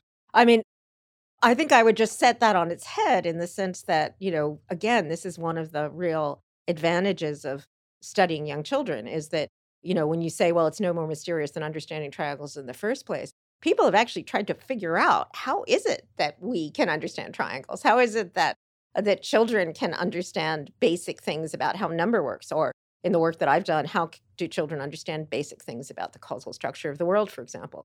And it turns out that even very basic things that we take for granted, like understanding that you can believe something different from what I believe, for example, Right. It's actually very hard to see exactly how it is that children are taking individual pieces and putting them together to come to realizations about, say, how other people's minds work. And the problem is in sort of, if you're doing it backwards, once you know what the answer is, then you can say, oh, I see, this is how you could put that together from pieces that you have in the world or from data that you have. But of course, if you're sort of doing it prospectively, then there's all sorts of, incredibly large number of different other ways that you could have put together those pieces, or you could have interpreted the data. And the puzzle is how is it that you came upon the one that was both new and interesting and wasn't just random. Now, again, I don't think there's any kind of, giant reason why we couldn't solve that problem, but I do think that's looking at even something as simple as, children figuring out basic things about how the world around them and the people around them work. That turns out to be a very, very, very tricky problem to solve. And one interesting thing, for example, that we found in our data, in our research, is that in many respects, children are actually better at coming to unlikely or new solutions than adults are. So again, this is this kind of trade-off idea where actually the more you know, in some ways, the more difficult it is for you to conceive of something new. We use a lot of Bayesian ideas when we're trying to characterize what the children are doing. And one way you could think about it is that, as your priors get to be more and more peaked, as you know more and more, as you're more and more confident about certain kinds of knowledge, and that's a good thing, right? That's what lets you go out into the world and build things and make the world a better place. It gets to be harder and harder for you to conceive of new possibilities. And one idea that I've been arguing for is that you could think about the very fact of childhood as being a solution to this kind of explore-exploit tension, this tension between being able to explore lots of different possibilities, even if they're maybe not very good, and having to narrow in on the possibilities that are really relevant to a particular problem. And again, that's the sort of thing that people or humans over the course of their life history and culture seem to be pretty good at doing in a way that we don't even really have a good start on thinking about how a computational system could do that. Now, we're working on it. I mean, we're hoping that we could get a computational system that could do that, and we have some ideas. But that's a dimension that really, really differentiates what the current powerful AI systems can do and what every 4-year-old can do. Yeah. No, I'm granting all of that. I guess I'm just putting the line at a different point because, again, people often hold out creativity and being able to form new goals and insights, intuitions, as though this were a uniquely human thing that is very difficult to understand how a machine could do. But, as you point out, just being able to walk across the room is fairly miraculous from the point of view of, how hard it is to instantiate in a robot and to ride a bicycle and to do things that kids routinely learn to do very early.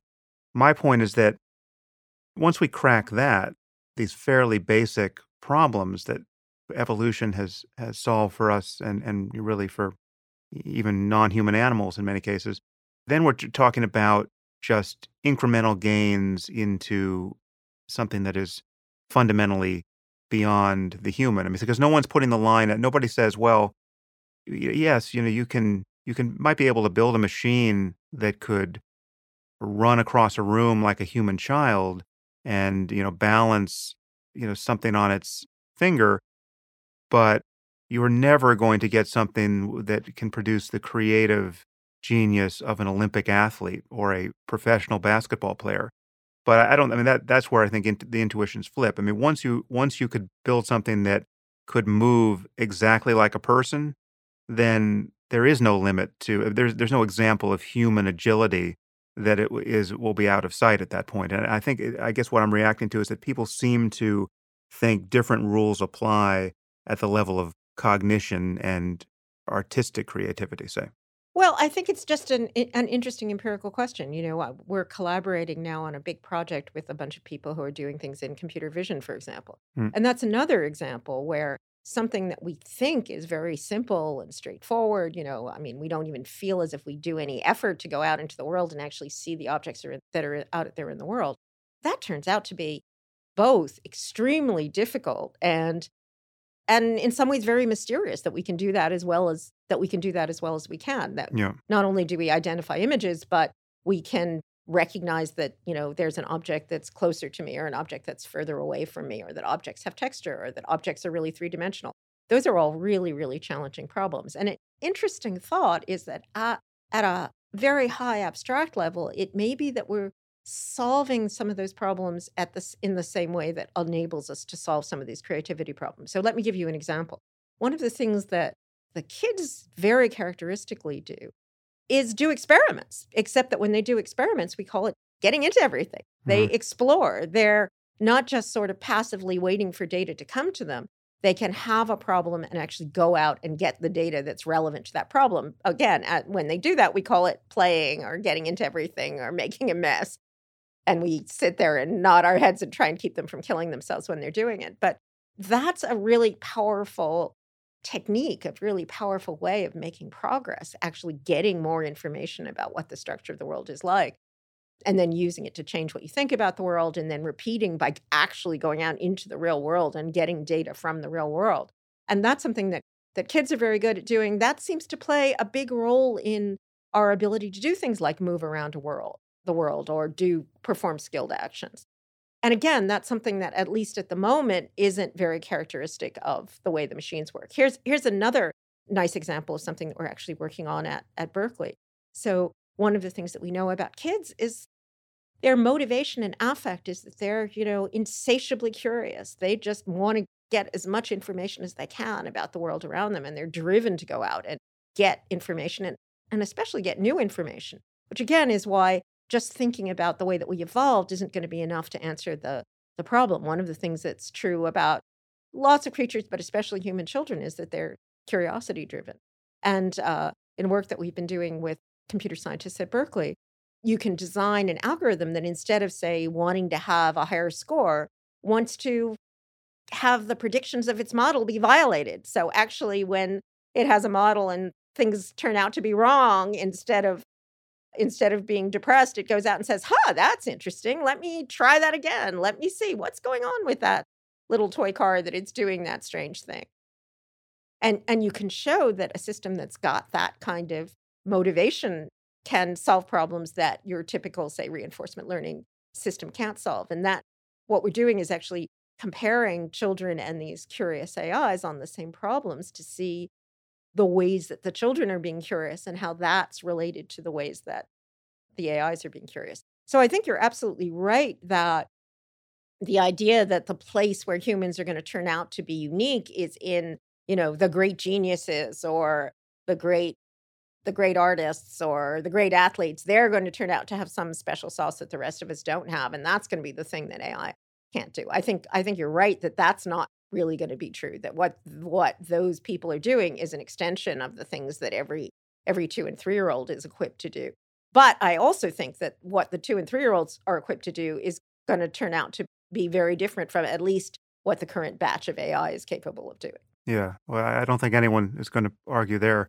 Well, so how do you think of consciousness in the context of this conversation? For me, I'll just give you my reasons for ignoring it thus far. So it seems to me at least possible that consciousness is distinct in that there's no amount of intelligent seeming behavior, competence in any apparent act of cognition that guarantees the presence of consciousness. I mean, certainly not the way we're coming at solving these problems in AI, which is to say that we could one day build machines that pass the Turing test, but unless we have some deep theory of how consciousness emerges in biological systems or in any computational system, we won't know whether they're conscious, and we will undoubtedly build some of them to seem conscious. I mean, they'll seem to have emotions, they'll recognize our emotions, but for me, there's this uncanny possibility that we could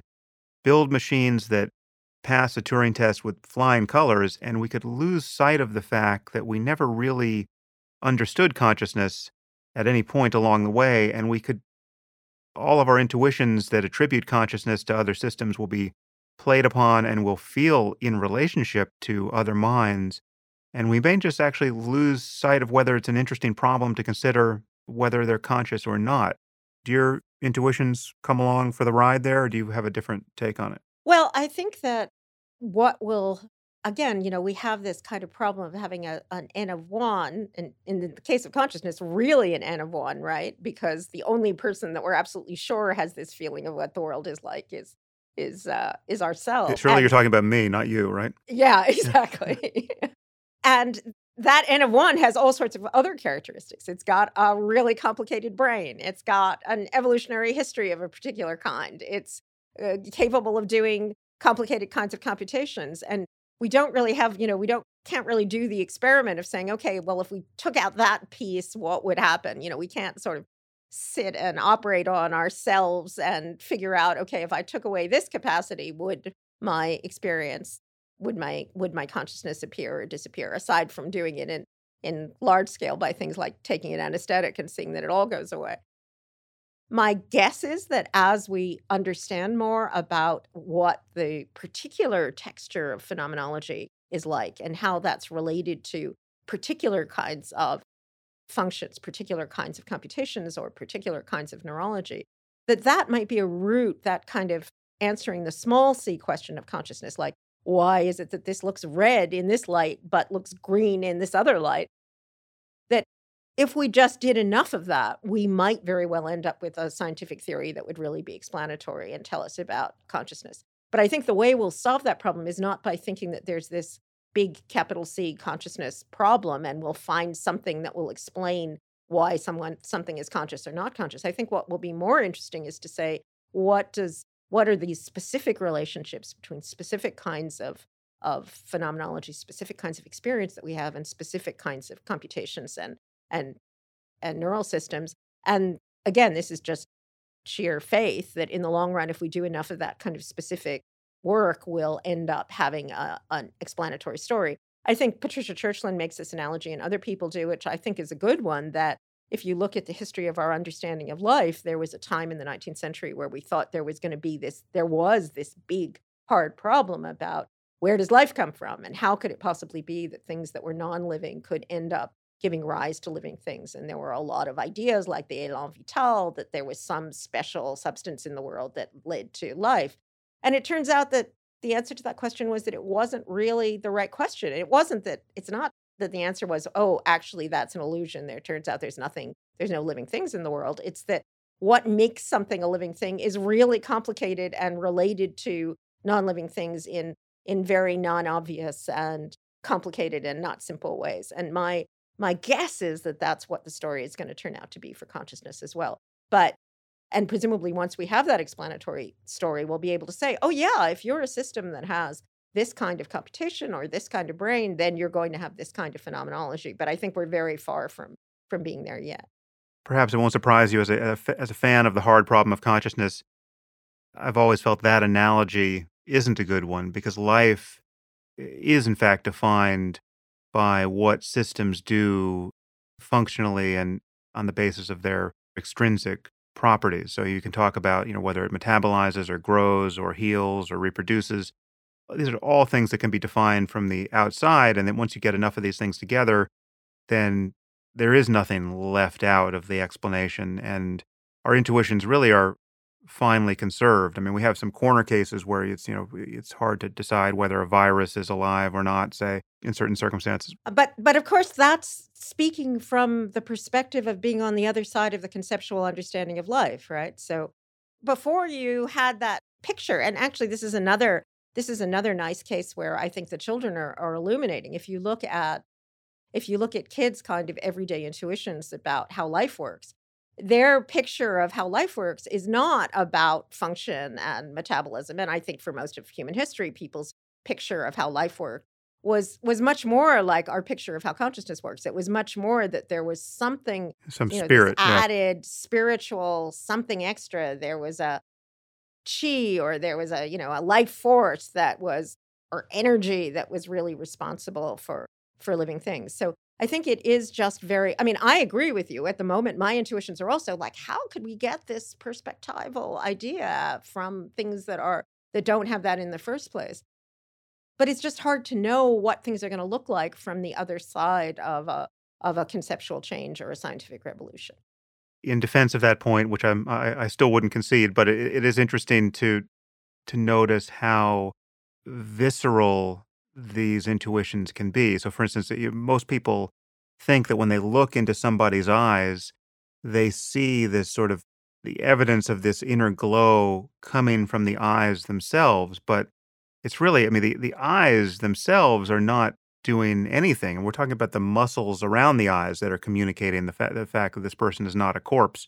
And that's very counterintuitive. But if you pay attention, that's the eyeball itself is not the window to the soul. And as you know, I think there's a good argument to be made. Again, children are a good case of this, that the intuition about dualism is a very strong intuition. Yeah. So, the intuition that there's really something about our spirit or our soul that's really different from our bodies. That's an intuition that people have had for a really long time, and I think still have. It's still an intuition that's hard to overturn, or the intuition that we have a self, that we have this, homunculus inside of our minds that's telling us what to do and is separate from our bodies and separate from all the selves of all the other people around us. That's a really strong intuition that seems to be really hard to overturn.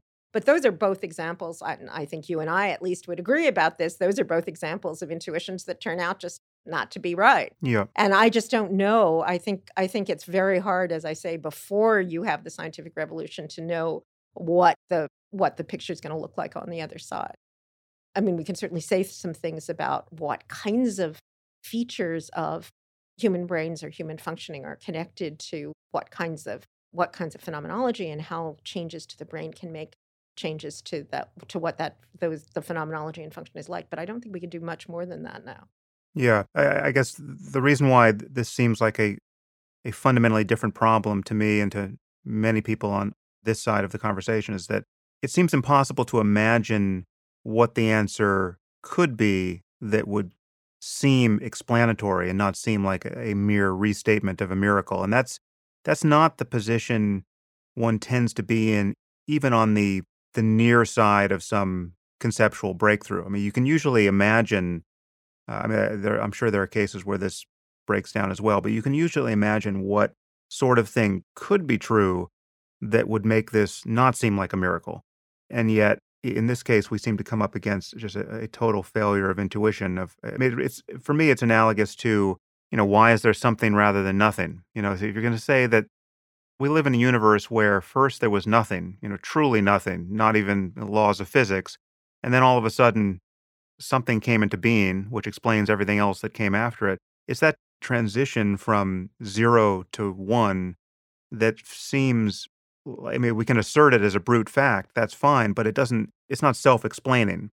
And we have a kind of sort of a 0 to 1 problem here with respect to phenomenology. I mean, once you turn the lights on at all by any increment, well, then I'm with you. Then they're all easy problems. Then deciding why one red looks one way to you in one moment and another way in another moment, those become fairly straightforward problems of psychophysics, say. But it's that first increment of really just stepping out of the darkness that seems hard to...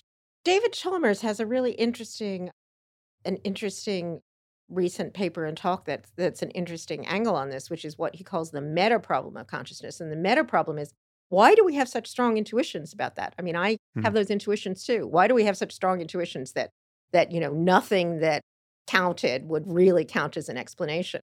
And I think that might actually turn out to be a really good way of trying to solve the problem, is to say, why is it that we do have this very strong sense that even if we gave the explanation, it wouldn't really count as being an explanation. And again, maybe the story will be the same as the something from nothing story, or the quantum physics story, or lots of other stories in science where the scientists end up turning to us and saying, you know what, you want more of an explanation? Here's the math. Here's the equations. That's what I got. And if you're a scientific realist, this is telling you the truth about the world, even if it doesn't have that kind of self-explanatory quality. Yeah.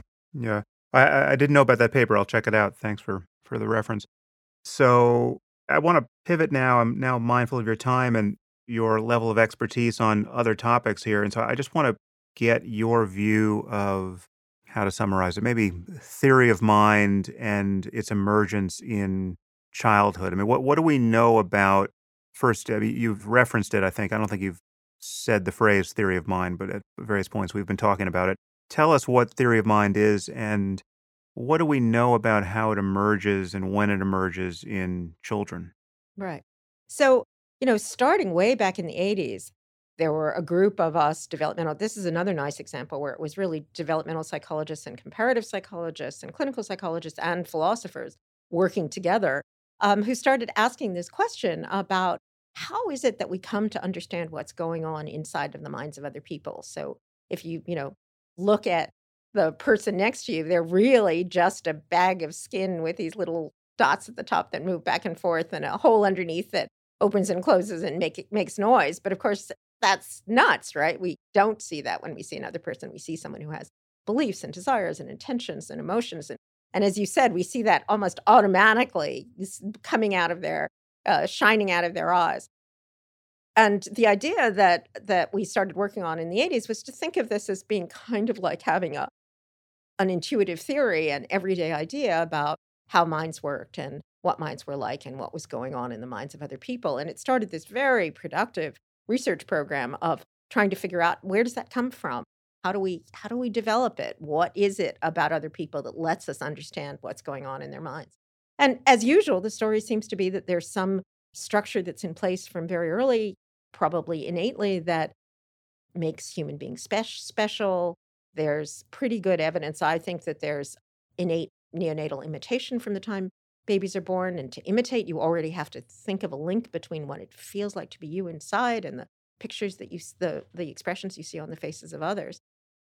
But then there's also clearly a lot of learning and inference and induction that's going on. And my summary at the moment, the empirical story is pretty complicated and it's connected to some of the replication issues. So there's some things that we're not sure about. But there are things that I think we have a pretty good handle on.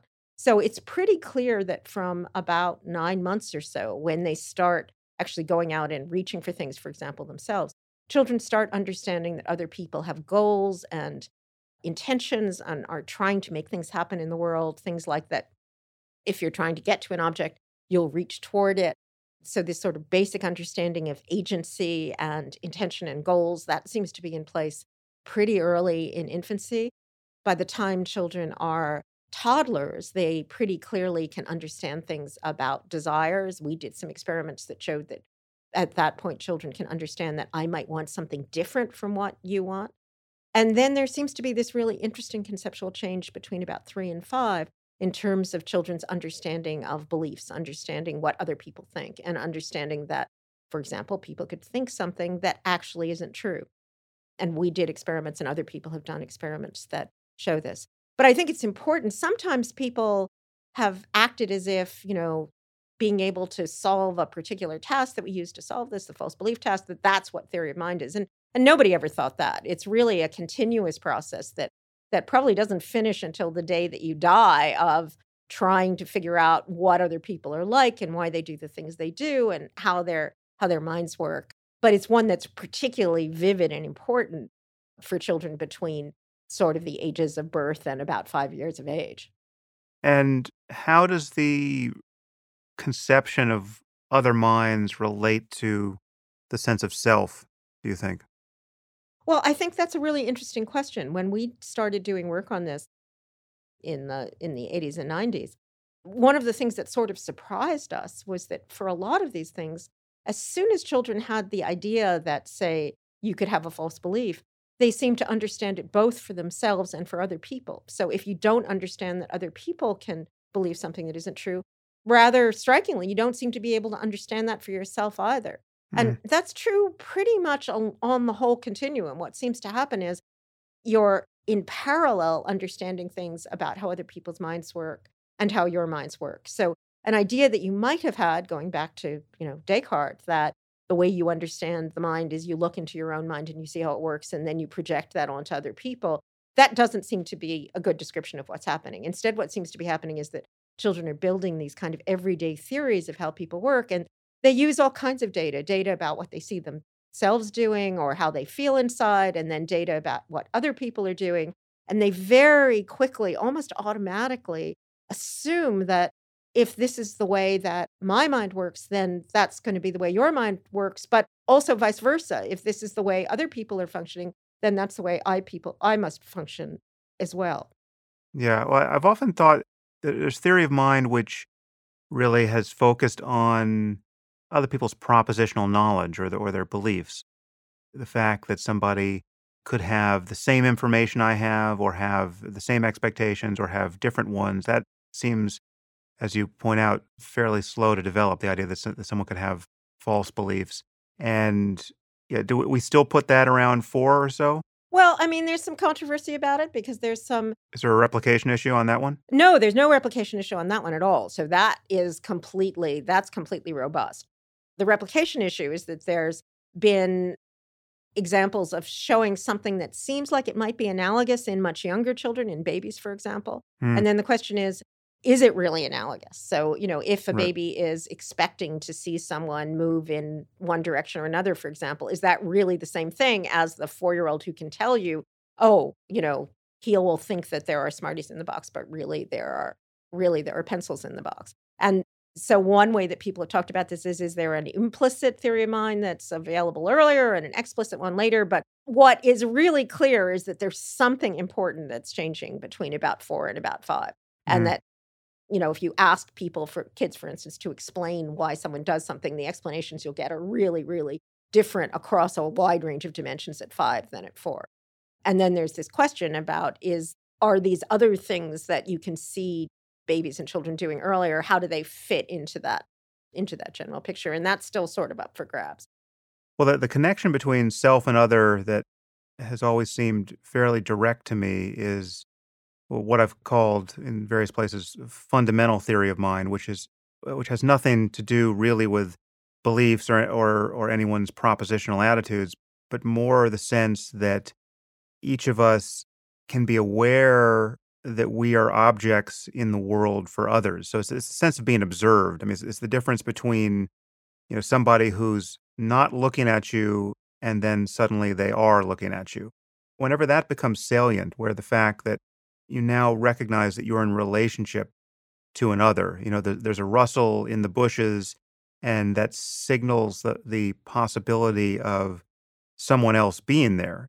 You're sort of cast back on yourself in relationship to whatever that thing is, as opposed to it being a branch that just fell. Do we have any sense of when that emerges? I mean, it seems like, a baby's fascination with a human face must be entangled with that very, very early. Yeah, so I think we have a lot of evidence that the sort of what Andrew Mountsoff, who's done a lot of this work, and I have called the like me hypothesis, the idea that there are creatures that are out there in the world and they are that are agents, maybe humans, but they could include, non-human animals as well, and that they're functioning in a way that's very much like the way that I function, that I can map back and forth between myself and that other person and that's connected to emotional and even sort of, moral things, like I am connected to that other human being. They have an inside the way that I do. That does seem to be in place very early. So by the time you're talking about even 3-month-olds can do something that psychologists call primary intersubjectivity. My favorite description for it is it's a kind of conversational dance. So by the time you have a 3-month-old, they'll coordinate their body movements in a way that puts them in sync with the body movements of a caregiver, for example. And that's already involves a kind of connection or a kind of link. The idea that when, you smile, I should smile. And when you move your head in one direction, I should move my head in the other direction. That already implies a kind of recognition of the fact that people, not just that people are special, but that people are special in a way that maps onto the way that I'm special. I think that's actually in place from very early in infancy. Now, again, it's hard to tell with infants exactly, what they're feeling or thinking when they're doing that, but certainly the way they're acting suggests that there's this kind of special empathic, way I think of it is, if you think about the old Martin Buber, I thou versus I you, I thou versus I it, that I thou relationship seems to be in place from very strikingly early in infancy. Even before, you might be able to articulate, I am the kind of thing that has a particular kind of desire, and you have ones that might be the same or might be different, et cetera, et cetera. I think that basic link is there much earlier. Where does the ability to recognize yourself in a mirror fall in here? Yeah, so the empirical phenomenon is that you don't start doing that until about 18 months. So there's a pretty striking difference at about 18 months. If you famously, the mirror test, you put a spot of rouge on a baby's face, and when they start out, they just act as have them look in a mirror, and they're just kind of interested in the baby in the mirror to begin with. And then there's a really striking difference at about 18 months where they'll immediately put their hand on the spot of rouge and seem to recognize that this is something about them. Now, the puzzle is that's connected to other things like self-conscious emotions like pride and embarrassment and shame. And that suggests that something important is happening. But it's not quite clear why, our whole philosophical notion of having a self would be connected to, whether we recognize ourselves in mirrors or not. And again, as in the case of theory of mind in general, it's probably not that there's one thing which is having an idea of the self. There's evidence that even much younger babies, for instance, can recognize when someone else is imitating them, for instance. And that kind of implies that you have a sense of self in the sense of what your own kinesthetic body posture is, and that's different from somebody else's. But that's different from the sense of self of, oh, okay, I recognize myself in a mirror, which again is different from the sense of self of, here's what someone else thinks about me. Here's what I think I'm like. Here's I think I'm shy or I'm outgoing or I'm smart, that kind of sense of self. So I think there's as always in development, there's a really different conceptions that somehow build on one another in a way that we don't completely understand.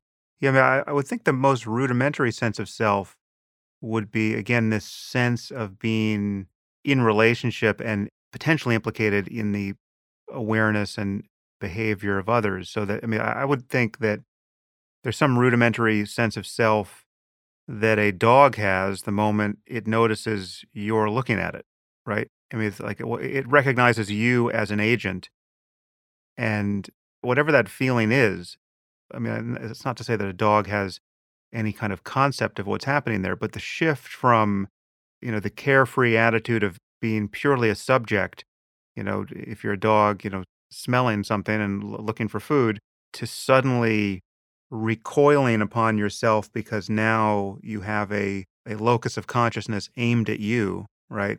You suddenly see another animal or a person staring at you. That kind of freezing behavior, if that feels like anything, for me, that sort of contraction at the center of it all strikes me as this very rudimentary anchor to which we attach every other layer that we call ourselves. Yeah, I'm not sure. I mean, I think we have there's a lot of really beautiful evidence about babies interpreting agency on the part of others. Hmm.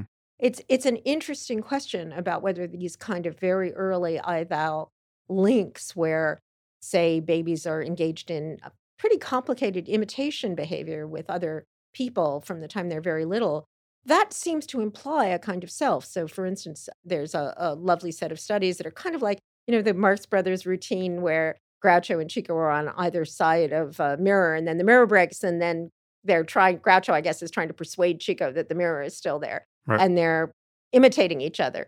You can do that with babies. And again, Andy Meltzoff has done that. And babies are very sensitive to that. And if, you start imitating something that whatever they're doing, they'll do something like do something really weird, like wave their hand in a strange way to try and see, are you going to imitate that as well?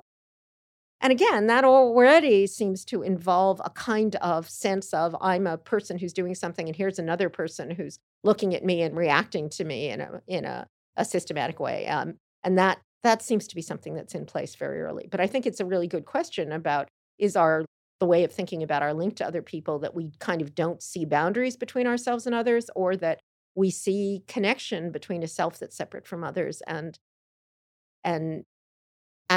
others that we conceive of, that we know are separate from ourselves. How would you relate this to other animals?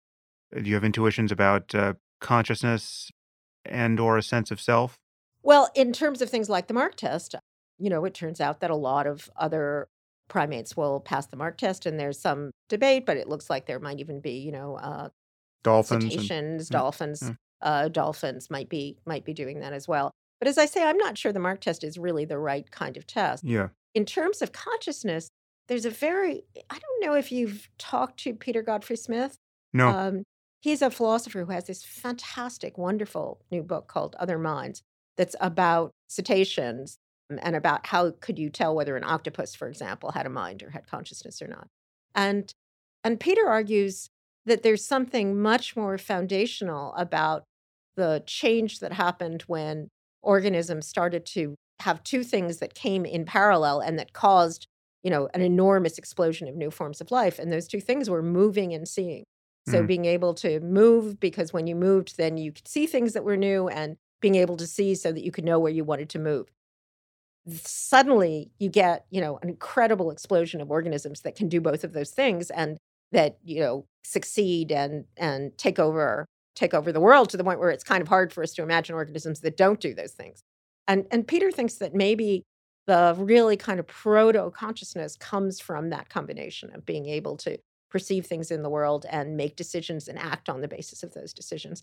And that seems like the most plausible story that I can think of what a sort of sensible idea of consciousness is about, because that has some of that kind of perspectival quality of seeing something from my point of view once you've got, say, a visual system that can actually run a motor system. But again, it's very hard to know how you test those kinds of things empirically. Yeah. Oh, that does push it very far down, though. You're talking about conscious flies in that case. Yeah, exactly. Yeah. And I have to say, I was talking to Christoph Koch about that. You read the data about bumblebees. It's pretty hard when you see the kinds of things that bees can do in terms of planning and anticipation.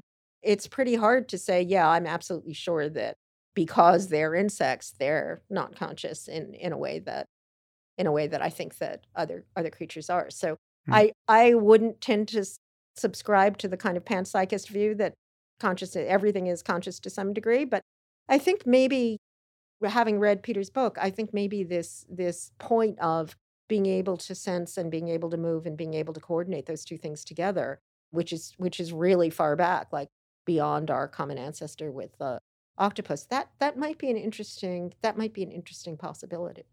Well, it's been fascinating, Allison. Before we close, is there anything else you want to say and tell people where they can most easily find you online?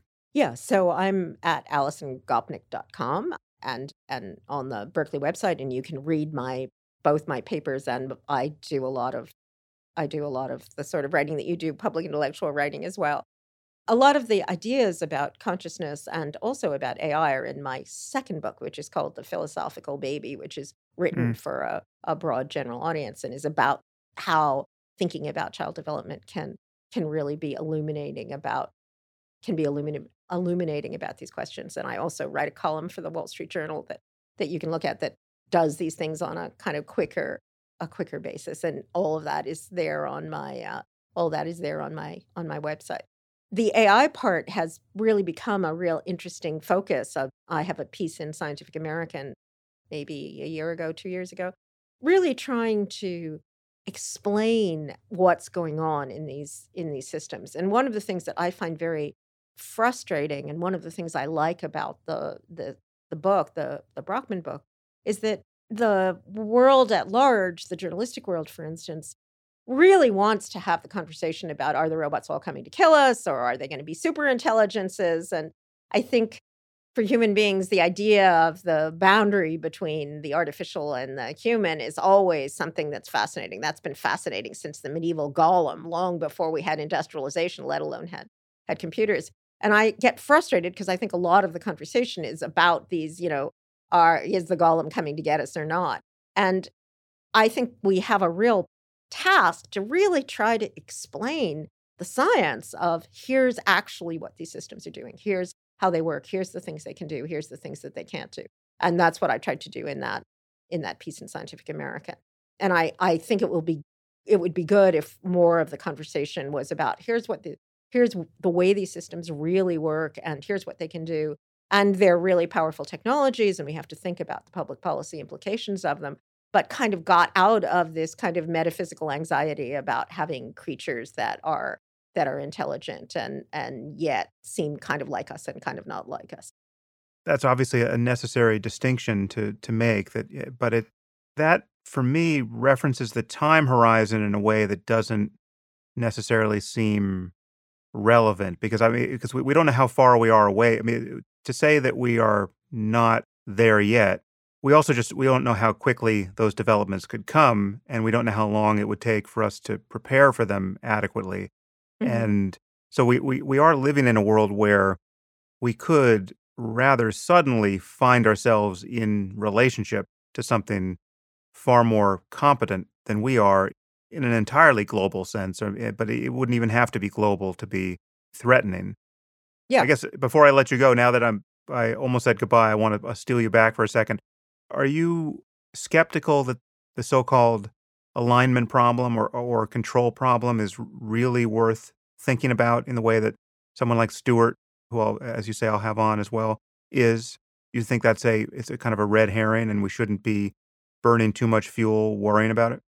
Well, I think I think it's a perfectly good problem. It's this problem about, the way that these systems work is, as I say, we can give them an objective function and they can accomplish it. And I think it is a really important question about what kind of objective functions are they going to try and maximize and what will happen as a result of that. So again, that's one of the, real characteristics of this powerful new technology that we want to think about. So we definitely want to think twice about attaching these things to weapons, for example, or attaching these things to machines that can actually go out and do things in the world. And we need a big regulatory framework to try and do that. And I think it's wonderful that Stewart is trying to do that. On the other hand, I have to say that I think this may be partly the experience of motherhood. One of the things about being a mother is that you learn to ration your worries because there's an infinite number of things that you can worry about. So you should really worry about the ones that are the crucial things to worry about, not all the other terrible things that could happen.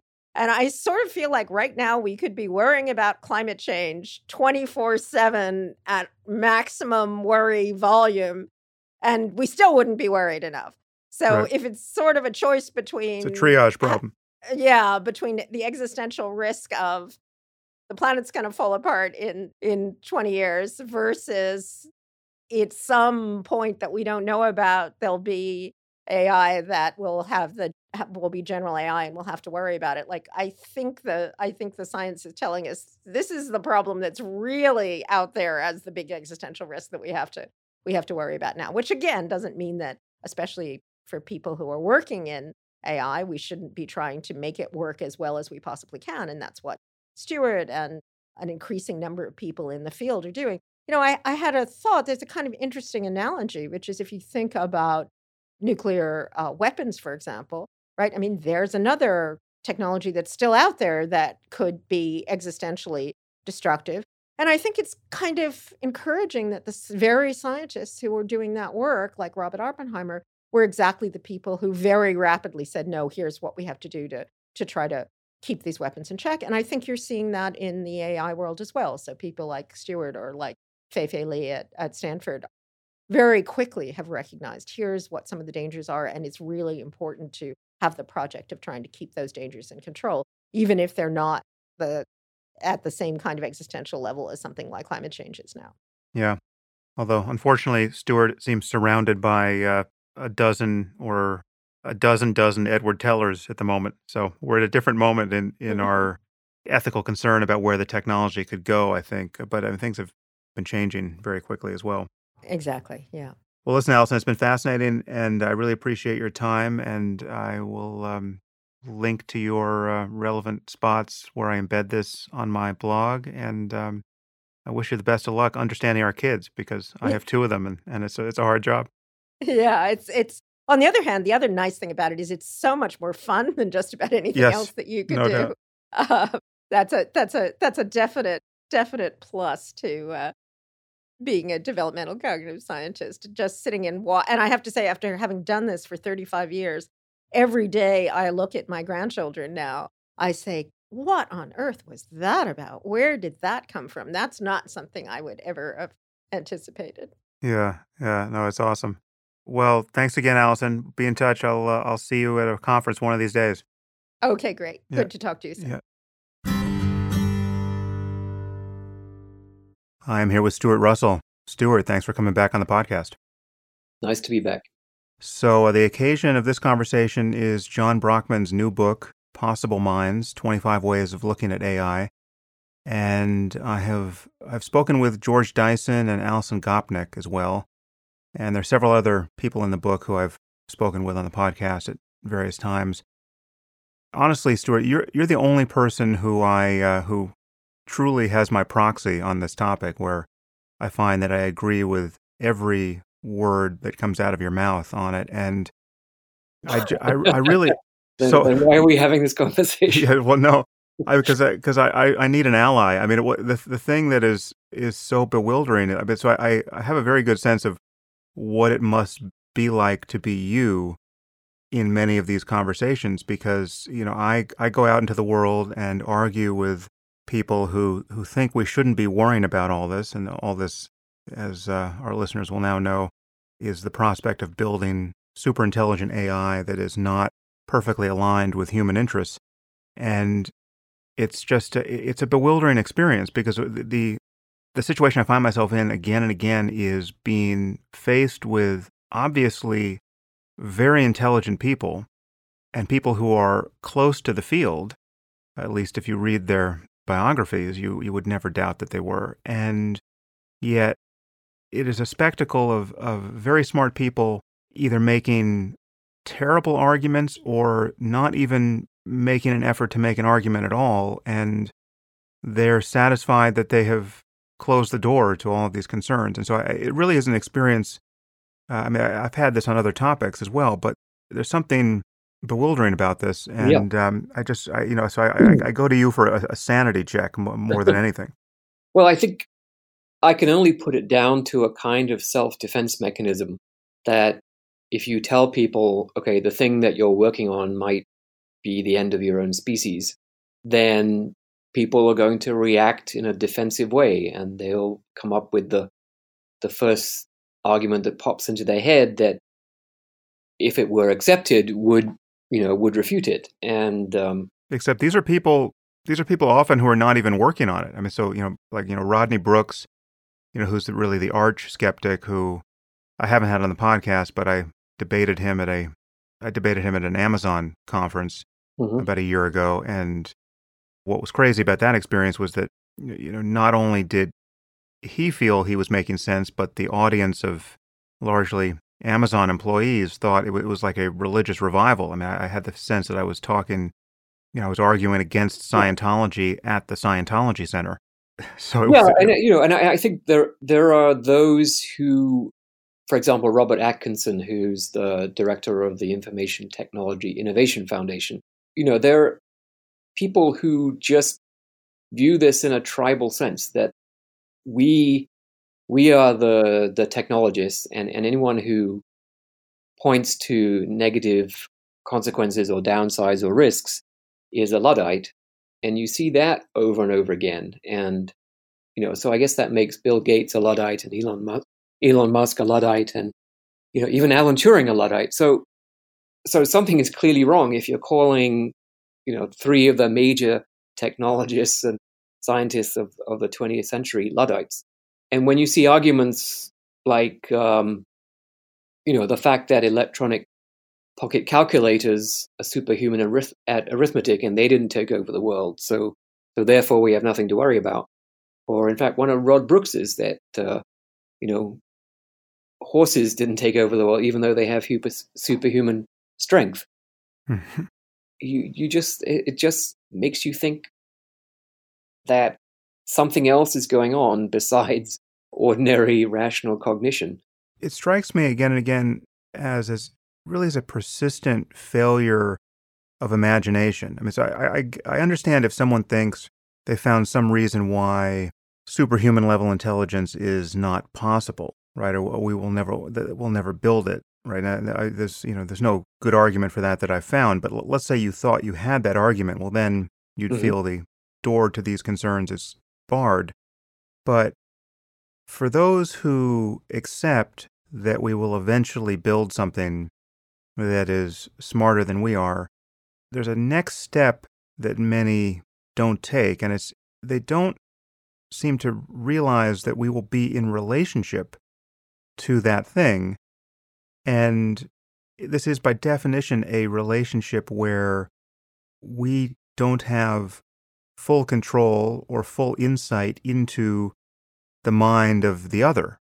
This falls right out of the definition of what we mean by something more intelligent and powerful than ourselves. And so it's almost like, the two of us are sitting, if we were sitting here at a conference table, and some new person came into the room, and started interacting with us, right? We're suddenly in relationship, and the prospect of this person being able to manipulate us or lie to us or outclass us intellectually, we have intuitions for this. It's obvious that all of that is possible, but people seem to imagine that we're going to build machines that, as stipulated, will be vastly more competent than we are, and yet somehow they think it will be trivially easy to maintain a relationship with them that doesn't go off the rails. Yeah, and to some extent you can see that in Steven Pinker's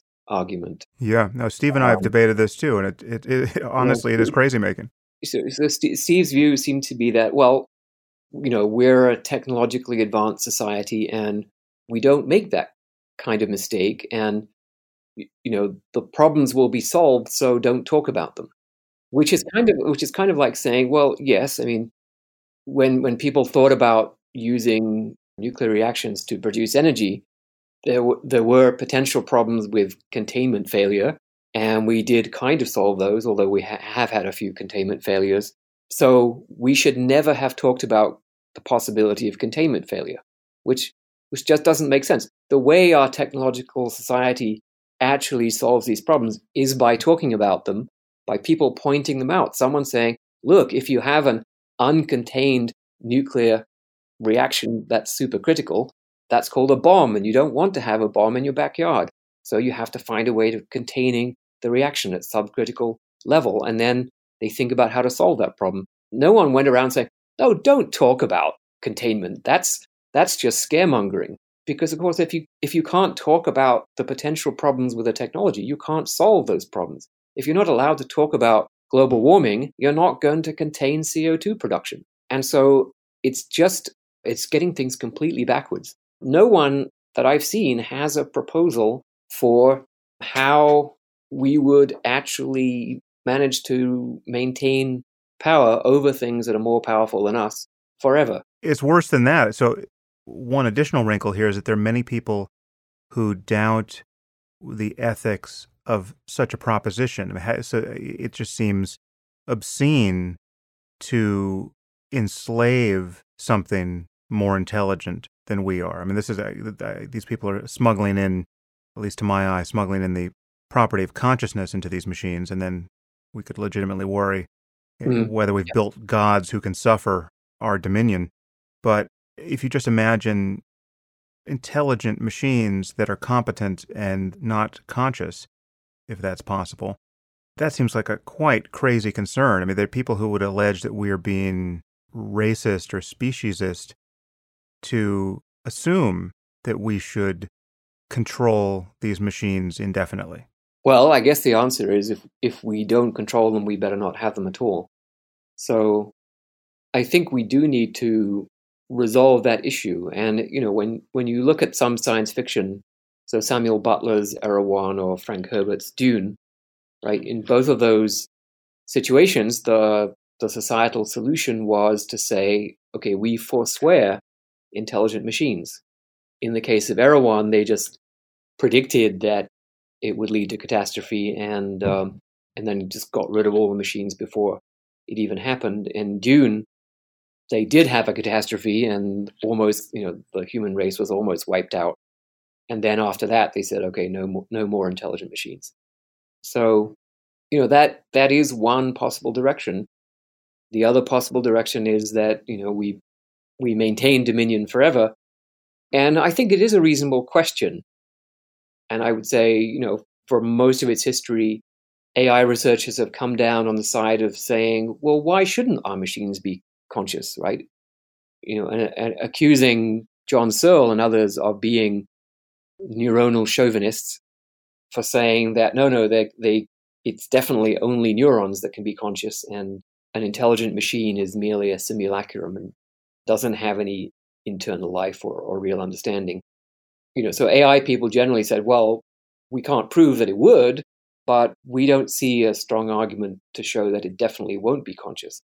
So if someone says to you now, well, okay, let's say in 20 years we have very intelligent machines, and someone says, how do you know it's not conscious? How do you know it's not experiencing and possibly even suffering from the constraints that we're putting on it.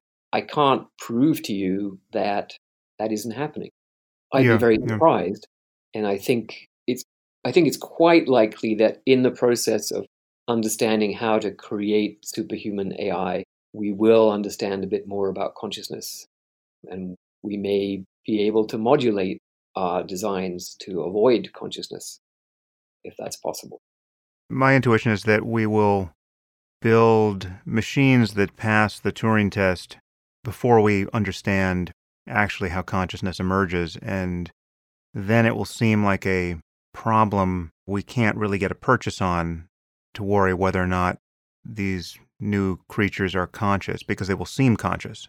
And all of our intuitions that cause us to effortlessly ascribe consciousness to one another and to other animals will be played upon, and then it will just, we'll be in this place of not really having understood the point at which consciousness emerges, and yet finding ourselves in relationship to machines that convince us that they're conscious, because we will build them to be able to play that side of the board in a social game. I mean, we won't build all of them that way, but we'll certainly build some of them that way. Yeah, I mean, I would argue that, except in very, very limited circumstances, we should avoid humanoid AI systems altogether, whether they're physically embodied or even just graphically rendered. I think making them humanoid will make it much, much more difficult for us to avoid ascribing consciousness to them. Right. Although then the flip side of that is, if consciousness really does just come along for the ride at a certain level of informational complexity, and you actually can't build something super intelligent without the lights of subjectivity coming on, well, then we could build super intelligent, conscious, yet completely alien systems, systems that we have no idea whether or not they're conscious, and there's no interface that suggests that they are, and yet there's something that it's like to be these systems, and it is a interesting ethical question as to whether or not we're building systems that can suffer in those cases. Yeah, but if we make them humanoid, we're likely to ascribe a human-like consciousness to them. No doubt, and yeah. I think, and we're getting definitely into the realm of speculation here, so everything I say should be surrounded in scare quotes. I think that if we do accidentally make conscious machines, their consciousness will be utterly unlike ours, because it is a different physical substrate. Our mental processing is going to be very, very different from their mental processing. Just to give a simple example, right? We can create systems even right now that can look at the entire Earth every day, down to a fairly small sort of 30 centimeter pixel size. And it's incomprehensible for a human to have that kind of perceptual capability. But that could be just routine for the systems that we're building. They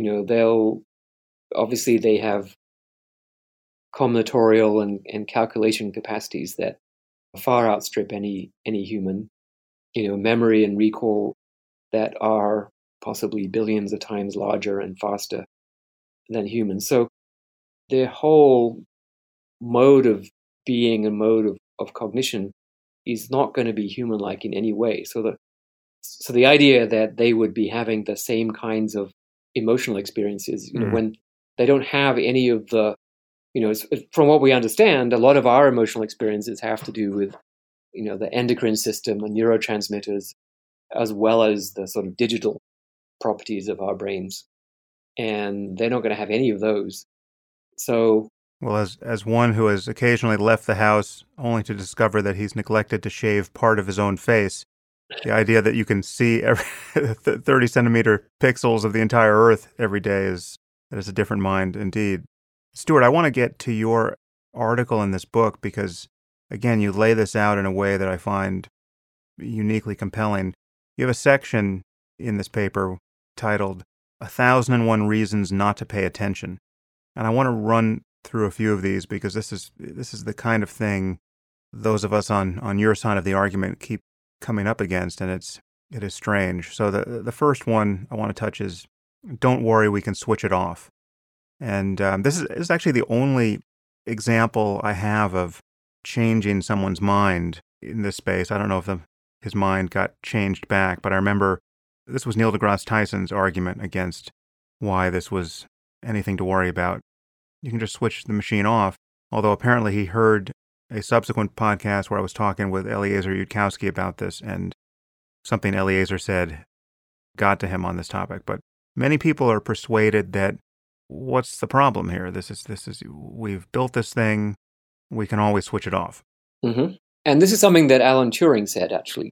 Although he doesn't say we can always switch it off, he says, if we were fortunate, we might, at strategic moments, be able to turn off the power. So he's definitely not taking it for granted. And he says, even so, our species would be humbled. So, right, the problem is it's kind of like saying, what's the problem beating AlphaGo at Go? You just play the right moves. Right. What's the problem? Well, you can't. There's no human being alive who can, and there probably never will be. So the idea that you could simply outsmart something that's much smarter than you are is just self-contradictory. But what is assumed here in the logic is that part of the utility function or goal set of a sufficiently intelligent machine that has other goals is to not get switched off, because getting switched off is antithetical to doing everything else that it has been programmed to do or comes to want to do. Yeah, this is I summarize it as you can't fetch the coffee if you're dead argument. So if a machine is pursuing the objective of fetching the coffee, it will take steps to prevent itself from being switched off, because if it was switched off, it couldn't fetch the coffee. It's a straightforward derivation from this classical notion of objectives that we put into the machine. And, so there are those who persist in the idea that, we don't put in self-preservation and then there won't be a problem. But the point is, self-preservation is going to be a goal of the machine, even if we don't put it in, because self-preservation is necessary for whatever objective we do put in. Right. So to allow, for a machine to allow a human to switch it off, it has to think that that's a good idea. And so I'm writing this new book about this, and I've been calling this the loophole principle.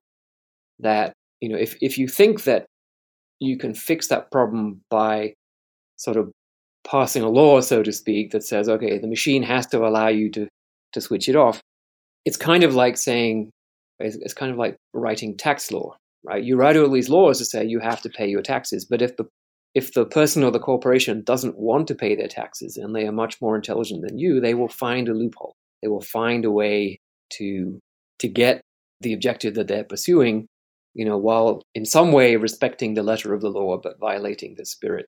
So the only way we're going to get intelligent machines to allow us to switch them off is if they want to allow us to switch them off, right? If their goal structures include that outcome as desirable. And the way that works is that it's desirable to a machine whose objective is to satisfy human preferences, but is aware that it might make mistakes, that it might do things that violate those preferences. And in that case, it would reason that being switched off is actually beneficial, because the human is switching me off to prevent one of these negative outcomes. And I don't exactly know what that negative outcome is, but I know I want to avoid it. So if I have to be switched off, I have to be switched off. And so that, I think, that core connection is between the machine's uncertainty about human preferences and its willingness to be switched off. I think that connection is at the core of how we address the problem of control over machines. Right. Now, what could conceivably guarantee that core value of always better approximating human preferences, that itself wouldn't shift? So this comes down to the general question of why an entity, a rational entity that has some goal, would switch to a different goal, right? change its own preferences to something else.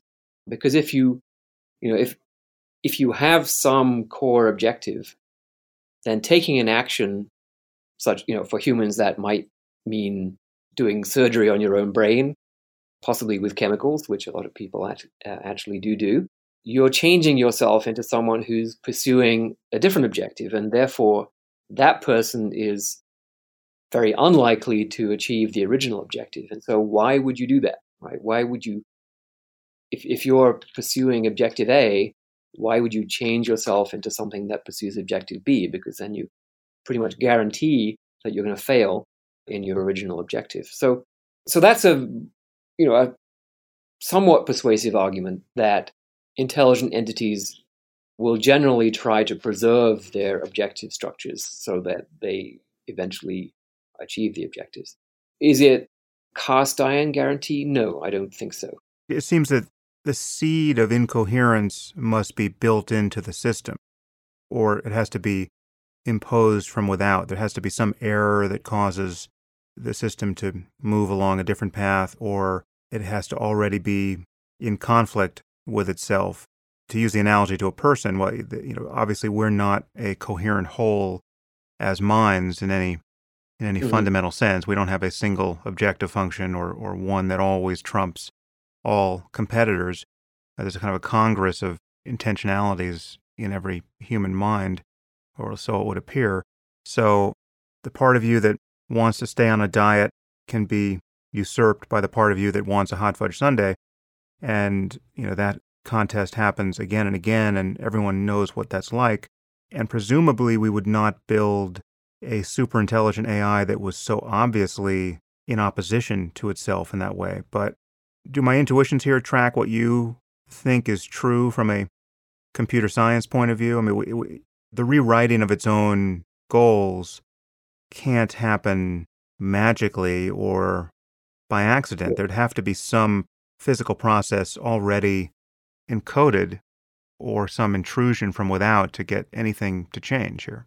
Yes, I think that's right. I think there, in some of these arguments, there's a bit of magical thinking going on, and I think one has to be careful in making these arguments, which they seem fine, if it's a philosopher talking to a philosopher, to talk about machines having goals and the argument I just gave you that a machine with objective A isn't going to want to change itself into a machine with objective B.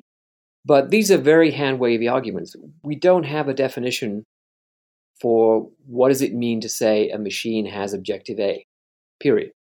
We just don't have a definition for that. Even if you look at AlphaGo, right, which is, it's you would think a pretty simple system. It tries to win at Go. But in fact, is that its objective? No. It isn't explicitly represented anywhere that that's its objective. And in fact, when you start taking apart the code of AI systems, it's not as simple as saying, in most cases, that the objective sort of is sitting somewhere in the code and the rest of the code is sort of going and checking, okay, what's my objective? Oh, that is it. Okay, I'll choose an action that works with that.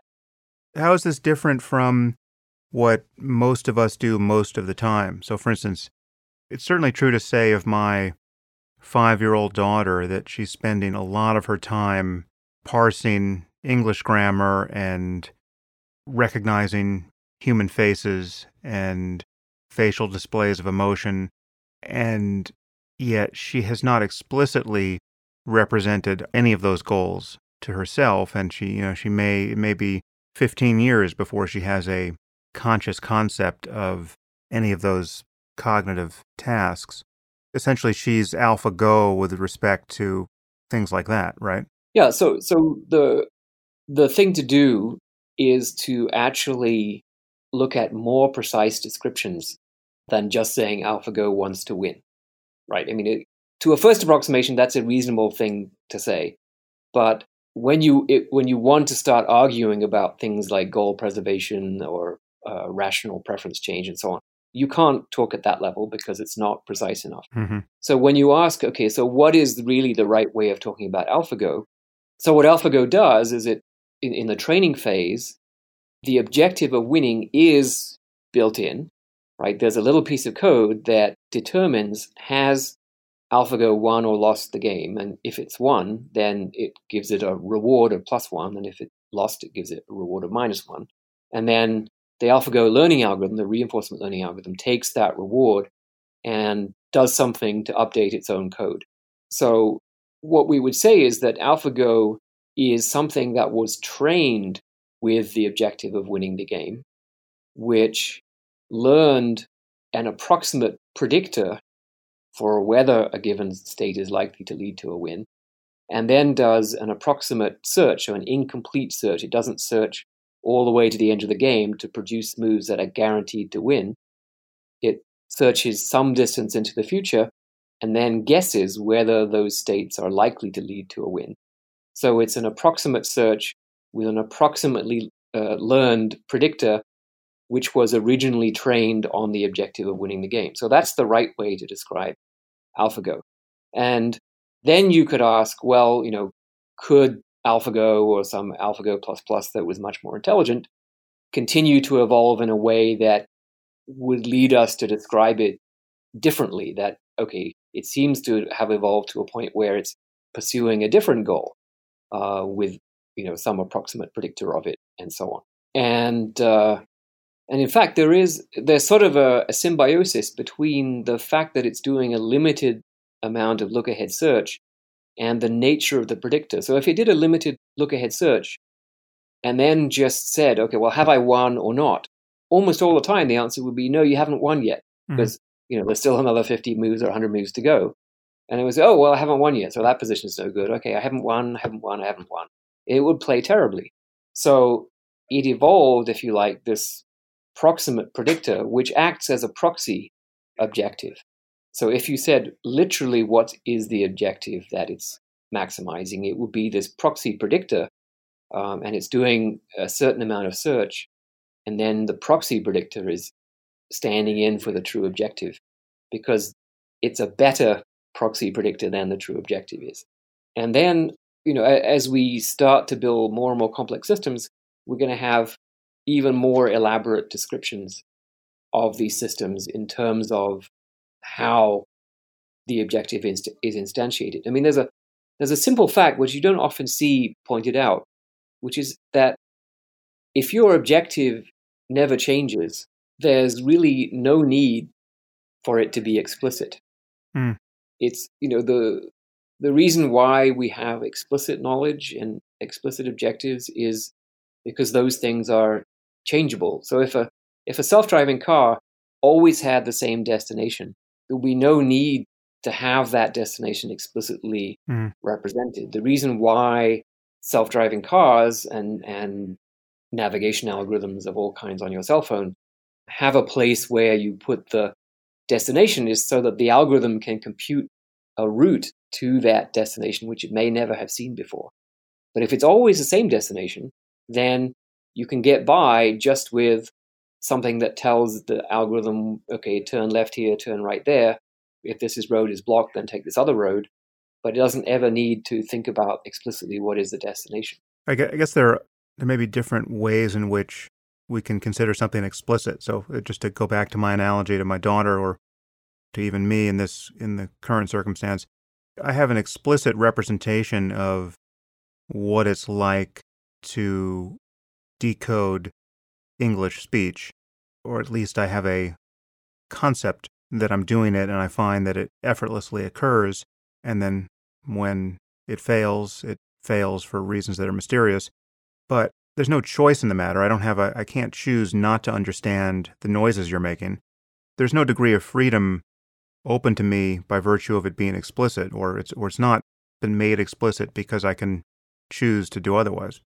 Yeah, I mean, I think I spent a lot of time in France, and I think for me, understanding French is a serious amount of effort, particularly once you get into a sort of dinner party, high speed, noisy background situation. Right. And if I'm tired, I will sort of switch off the understanding. I'll say, oh, you know what, this is just too tiring. So I'm going to let this all wash over me and not understand what people are saying. So that's interesting. There's a certain level of competence which gives you no freedom, and, and if you're less competent, some freedom is preserved. Yeah. So seeing objects, right?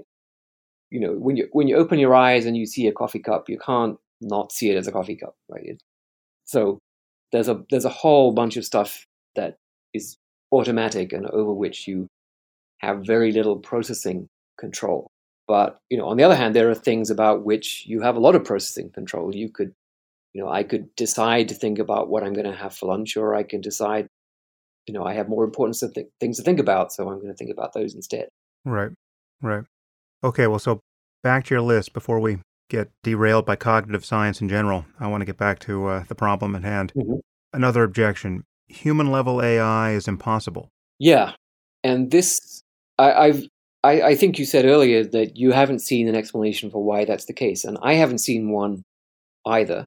But I've seen the claim coming now not from the usual crowd, who are the sort of skeptical philosophers dating back to the 1950s. The Turing, in his 1950 paper, was fighting against, the idea that to think of a machine having original thoughts or a machine learning is obviously completely ridiculous. And even, so everyone thinks of Ada Lovelace as, one of the great progenitors of AI. But, even she said that the machine has no pretense to originate anything. It can only do what we program it to do, which is, so that's a pretty simple mistake, and Turing dismissed that. And you can point out that, of course, we can't originate anything in that sense either. We can only do what our genes program us to do. So, or the machinery that our genes have produced in our brains. So it's baffling, but not particularly surprising when philosophers do this. But now it seems that AI people are doing this as well. There was a report, there's a group called the 100-Year Study on AI, which was set up at Stanford, with the very laudable goal of kind of keeping track on a long time scale of what is going on with the field and to think about trends and directions. But their first report explicitly says that superhuman AI is probably not even possible. And as far as I know, that's the first time that serious AI researchers have ever said that AI is guaranteed to fail. I haven't read that report, but do you recall what the reasons were, or the steps in the argument? None whatsoever. It's just, again, just slack-jawed. It's completely baffling, other than a defensive reaction, right? That it's in a paragraph where they're saying, all this fear-mongering is going on is bad for the field.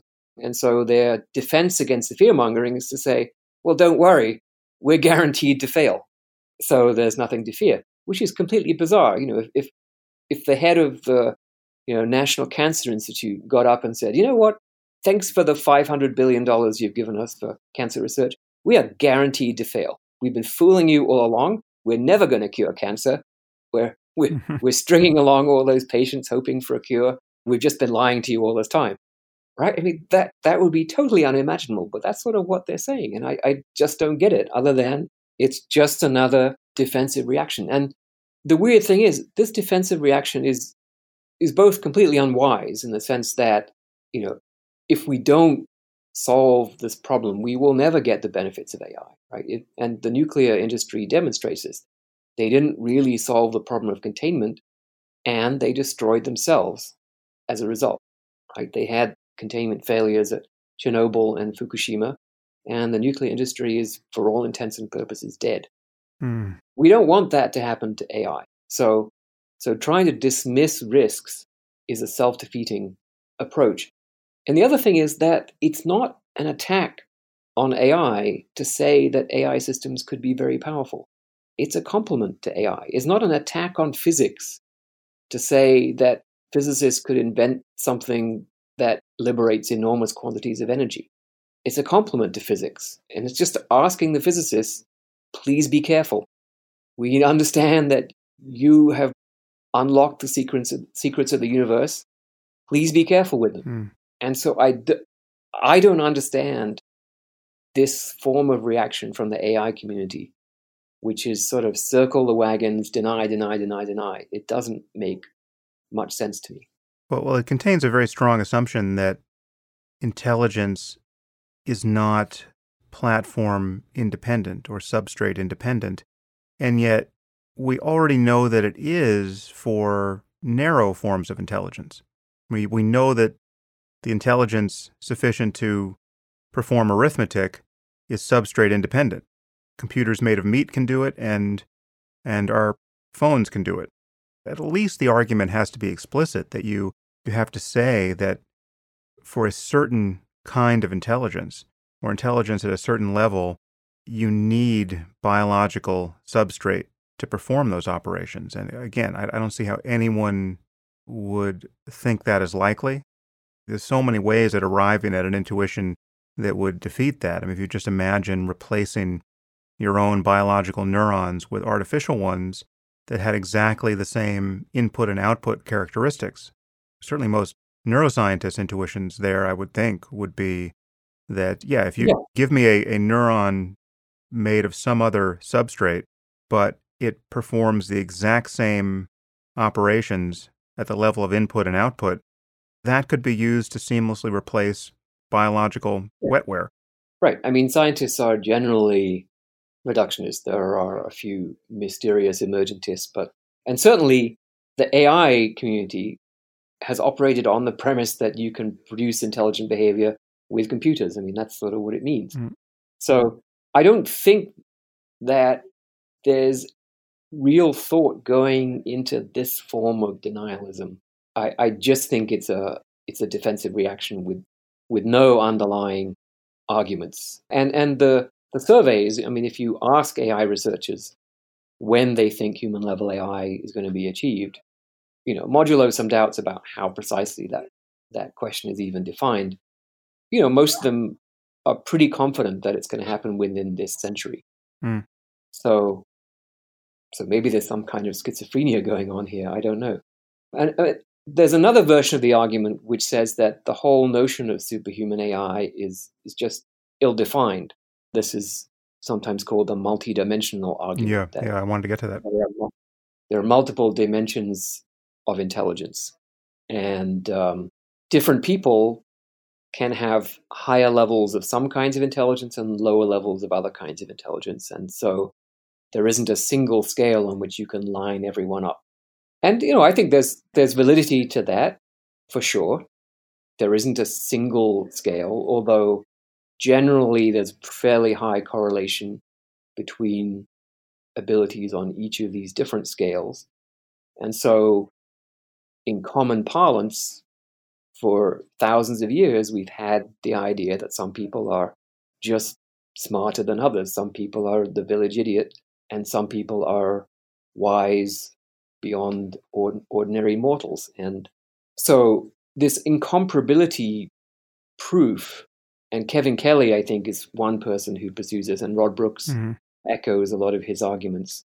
Kevin Kelly goes as far as to say that the claim is simply meaningless, that to say that something is smarter than a human is just meaningless. Yeah, no, I've had Kevin on the podcast, and I believe we touched that. And I also had the biologist David Krakauer, who runs the Santa Fe Institute, on the podcast, and he struck a similar note. I mean, just comparing humans to cephalopods, for instance, like what's the IQ of an octopus?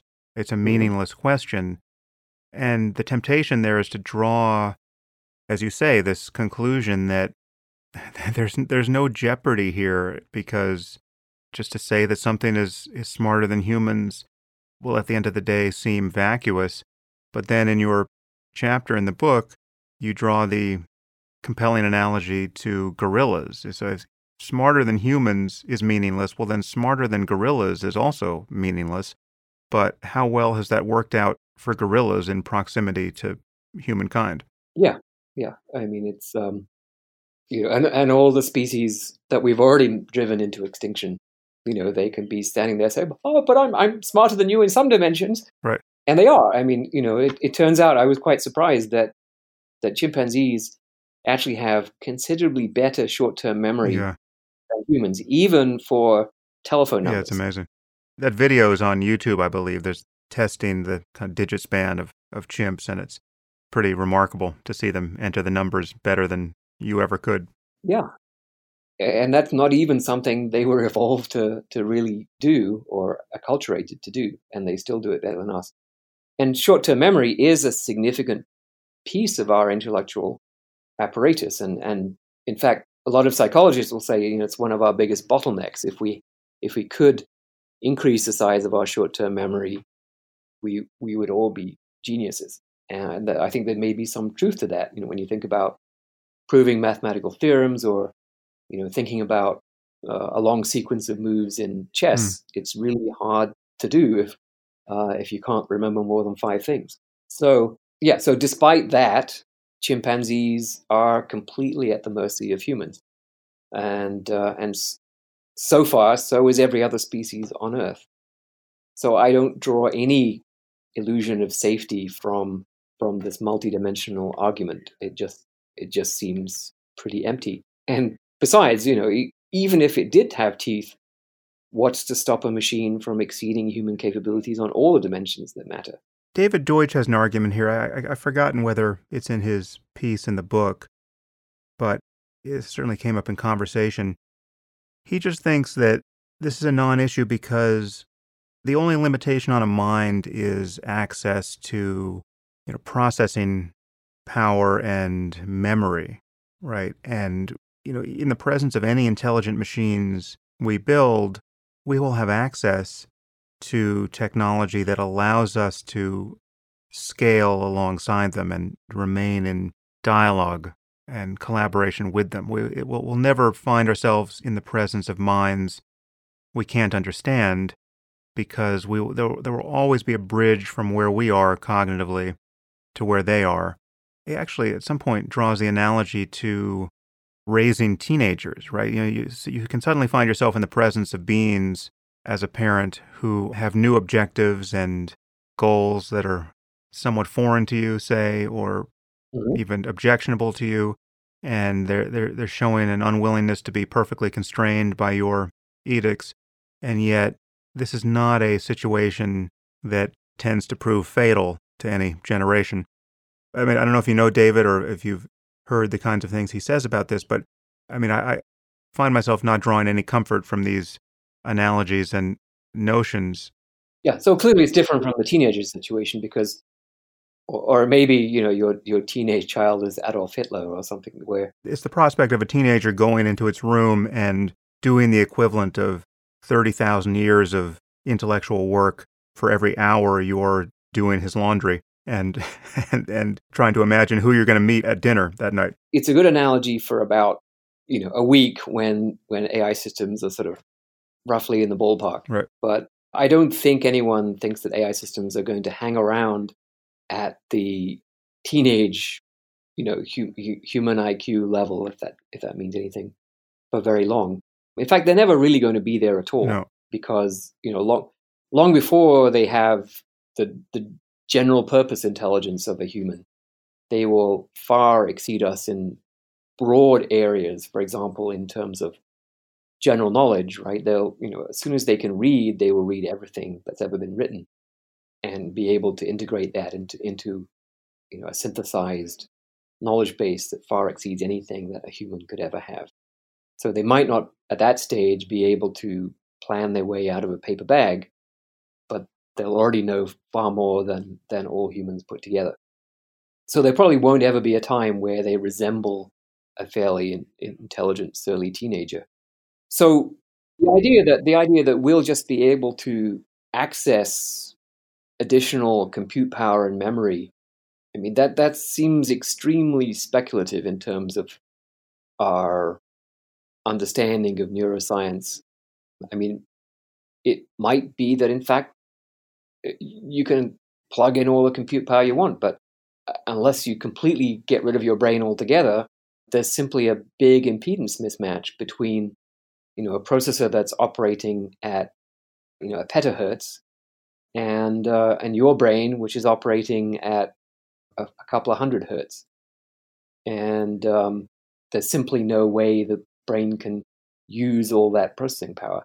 Maybe memory. I could believe that the brain could make use of electronic memory.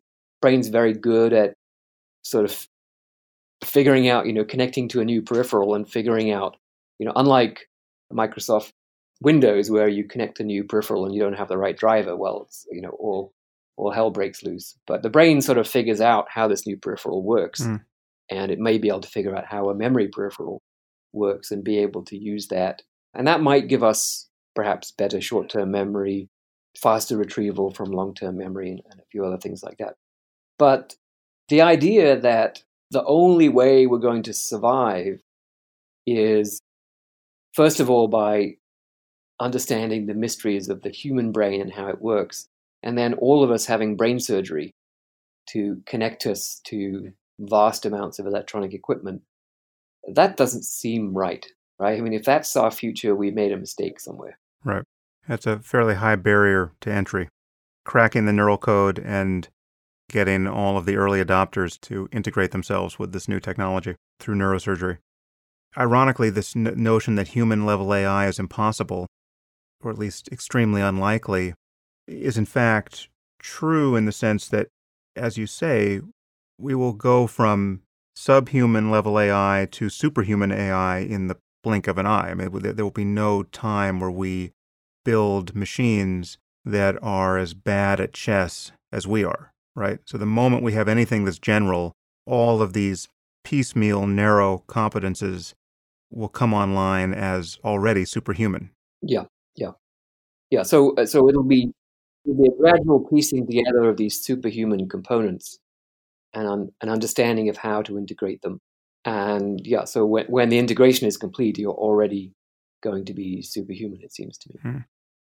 Is the prospect of general intelligence on some level a red herring in that, is there a possible or even likely future where we just knit together many narrow competences where we sort of lose sight of the notion of whether this thing can be classified as a general intelligence, or even if that even means anything? I mean, if you could knit together the top 100 things that we care about, from facial and recognition and emotion recognition on down. So a kind of a big collection of apps on your cell phone, right?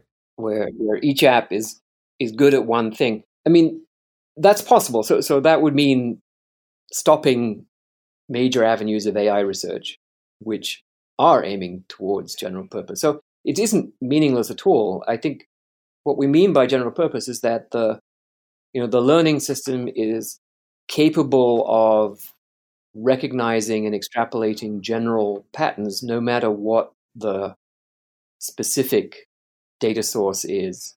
And then the decision-making component, if you want to split it up that way, is able to formulate high-quality plans for any, no matter what the underlying substrate environment is, and no matter what the objective. I guess what I'm imagining is that what we're calling general intelligence in our case could be something that some vaguely shaped abstract idea that stands at the intersection of all of our specific competences, and that we could find ourselves stumbling into building an AI that is a kind of patchwork of narrow competences where I guess I'm wondering, is there a path to what we consider to be general intelligence, which can be arrived at without us ever really understanding what general intelligence is in itself? And perhaps it maybe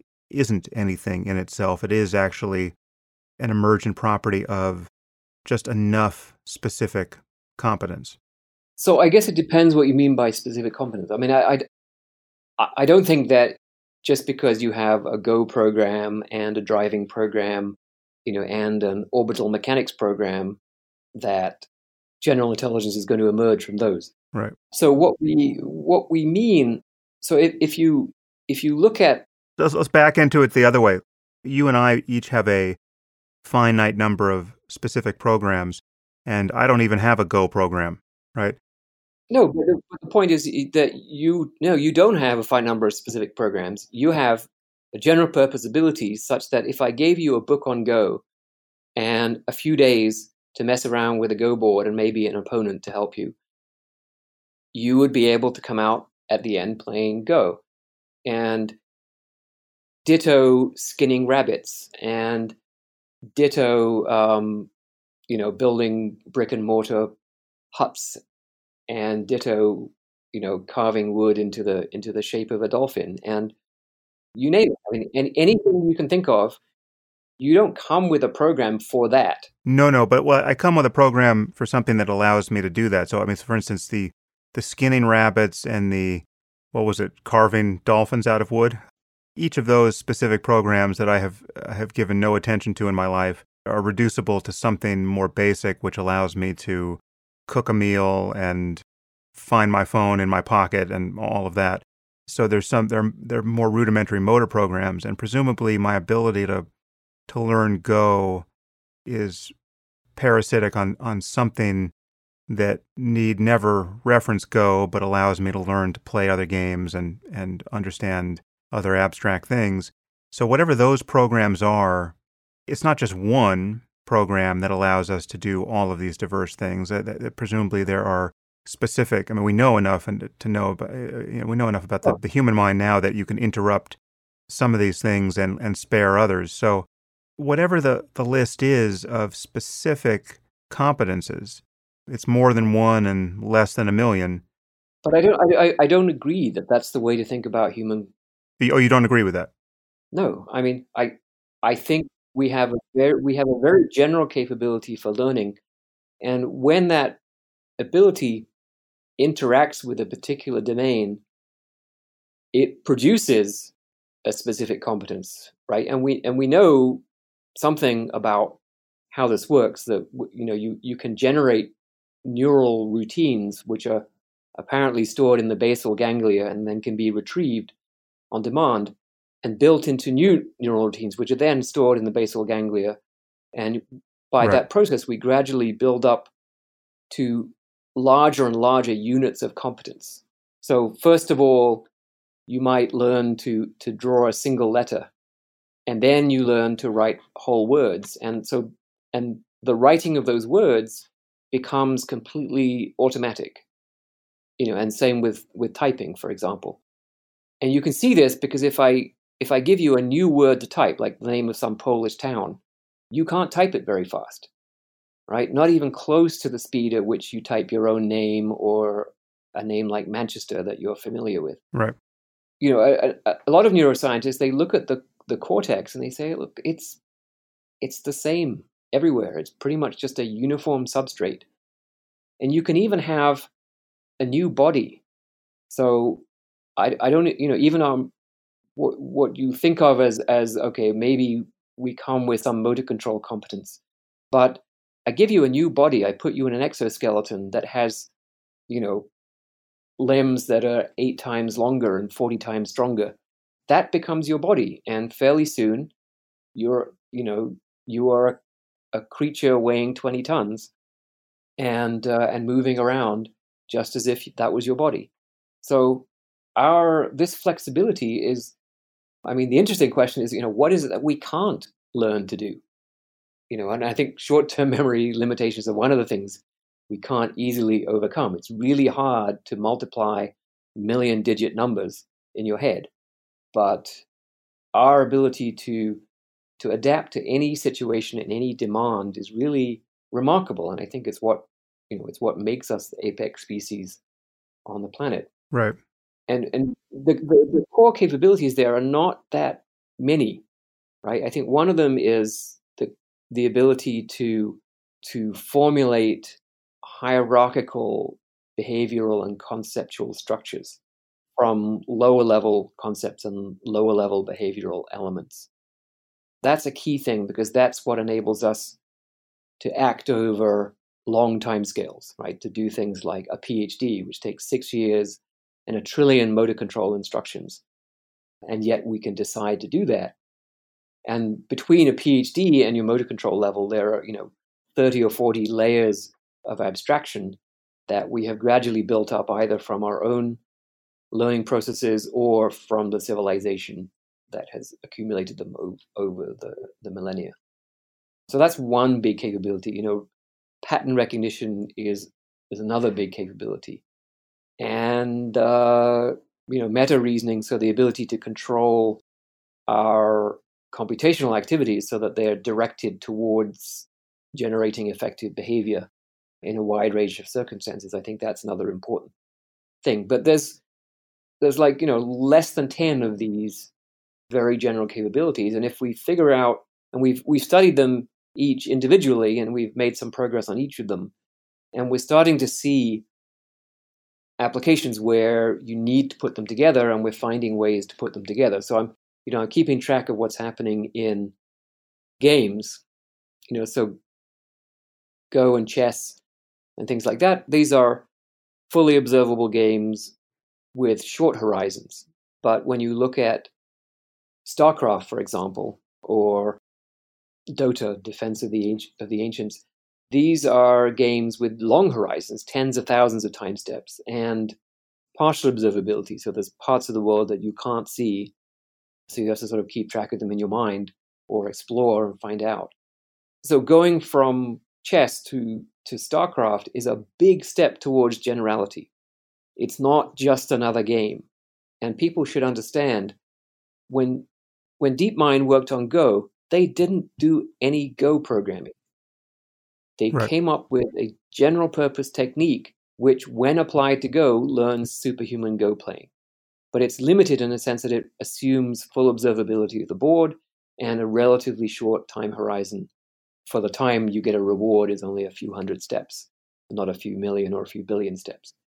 But as we then work on other problems like StarCraft, we are pushing back on those assumptions and moving us, big steps closer to full generality.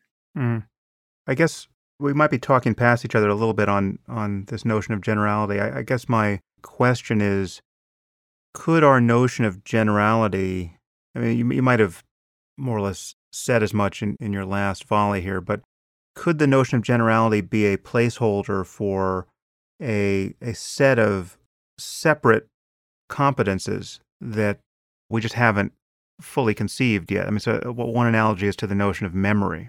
Most people have a folk psychological notion of memory as though it were one thing. I mean, you and I have mentioned, short-term memory here, or working memory, but we know now that working memory is not at all the same sort of thing as episodic memory, so-called long-term memory, or say semantic memory or procedural memory. I mean, these are all different kinds of memory. The memory that allows you to ride a bike is not the same thing that allows you to tell me what you had for breakfast. And neither of those is precisely the same as you remembering what the word transformer means. And so maybe what we're calling the general part of general intelligence could be half a dozen or a dozen things that we haven't fully understood yet. And I'm just wondering if this could have the experience of being a kind of mirage where we will cobble this thing together. To take memory as the example, which I understand better. Just imagine we build, a short-term memory function, a working memory function, and at some later point we build the procedural memory function, the motor memory function. And at a certain point, the problem of memory will have been solved, and at no point will we have said we solved it in the general way. We just got enough of the pieces on the board, and the game played itself adequately. Yeah, no, I don't think we're disagreeing. I think that the capacity for general purpose intelligence consists of the integration of a number of fundamental capabilities, which are pretty much domain independent. That point is interesting, yeah. Let's say there are 10 of them, right? You could have a system that has 8 of them. Right. And it will be, and could have those in superhuman quantities, so to speak. But that system would fail in certain ways, and there will be certain things it just can't do because it's lacking some of these capabilities. But when you figure out how to put, so this is sort of what happens in AI research, right? We make our best guess about how to make an intelligent system. We try it out, and we say, oh, look, it completely fails because we forgot such and such. Right? Okay, let's go back to the drawing board and figure out this such and such. But the such and such is not, it's not very good at skinning rabbits. It's something like, okay, it's not able to learn cumulatively based on its previous knowledge, right? So it's deficits of a very general kind, which when we solve, and then we go back and we try to solve those in the context of a particular task, but the solution we come up with is typically, if it's done by a good researcher, it's generalizable. It's a solution that works no matter what the task. And I think we need another handful of breakthroughs and then ways of integrating those breakthroughs into a single entity. And then I think we'll have something that we would all agree was an extremely general and extremely capable intelligence. And you'd have a very hard time finding things that it could not learn to do. So when those breakthroughs will occur, it's very hard to say. I think it's extremely unlikely that they're going to happen all at the same time, but any one of them could happen overnight. It seems, again, drawing from the analogy we just made, it seems like the critical one, the final critical one, could happen and we could be surprised by what a difference it makes, right? I mean, if you just imagine there are 10 necessary ingredients and we have 9 of them, what would the experience be like of putting the 10th successfully into place? I think it would depend which one, but what's the likely way that the system with 9 of the required capabilities. So now it's sort of feeling like Avengers: The Infinity War, where he has to collect all 7 stones to control the universe. And when he's got 6 of them, he's like really powerful. But presumably, what you would see is that the system would fail to continue to grow in some direction. And I'm reminded of my first advisor at Stanford, Doug Lenart, and his systems called AM and Eurisco. And Eurisco was explicitly designed, I think, to try to be a general purpose intelligence. And it consisted of 7 nested loops where it would learn rules, and it would also at the same time learn how to learn better, and so on and so forth. And what you saw was that it would do cute things to start with, and then it would just completely run out of steam because it didn't have some necessary capability to, in particular, sort of a kind of a cumulative learning process whereby what it had learned already could be brought to bear on learning the next thing. So that's a crucial capability, which obviously humans use all the time. And that's how we're able to learn from very, very few examples. And that's what clearly not a characteristic of most of the deep learning work that's happening right now. So I think what would happen is we would, with the deficient system, it would be good or extremely good at the capabilities that we had envisaged and designed it for, but it might sort of fail to grow beyond those capabilities because it was just lacking this some of these self-improving processes. And once that was in place, then what I would expect would be that its capabilities would then grow very rapidly, because not necessarily by the intelligence explosion method, where it's actually doing AI research to improve its own algorithms and improve its own hardware, but just by the fact that it has access to so much information and presumably would also be able to simulate so much experience using physical simulation technologies that it would learn and discover at far greater rates than human beings can.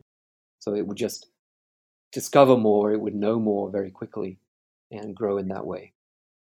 Yeah, it's analogous to what AlphaZero did in learning to play, what was it, Go or chess? It was turned loose on first.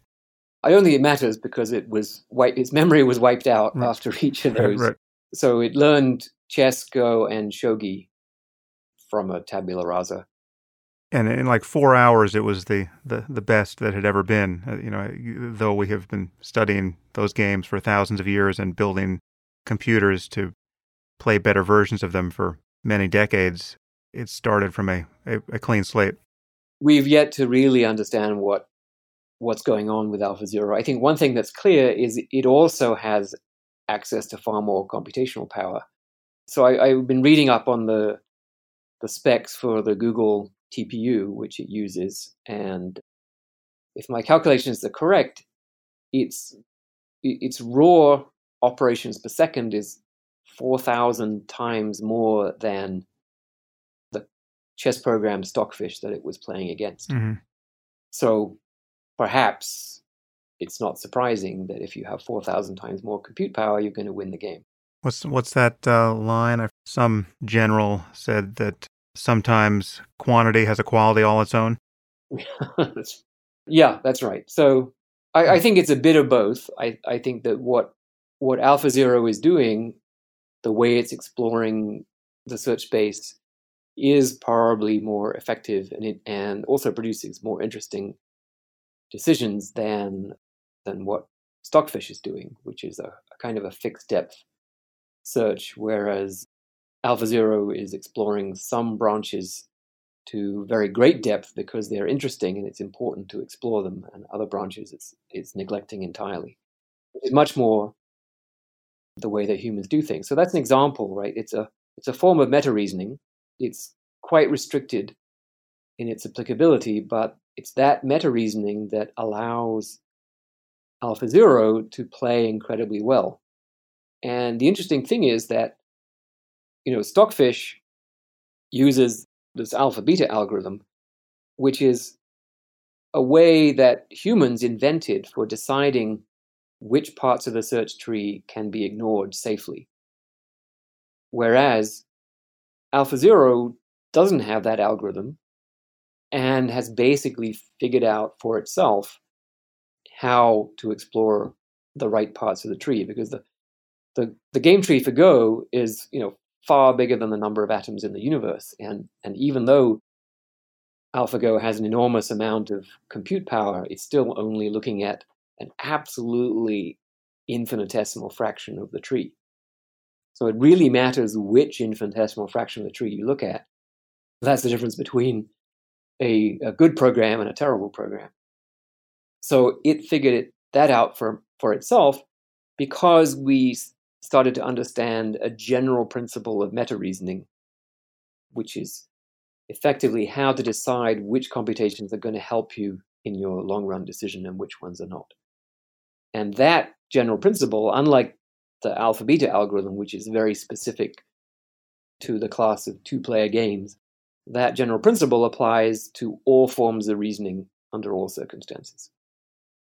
Right. Well, now I'm mindful of your time, Stuart, so I want to just run through two more of the principal objections to worrying about this and then ask you one further question.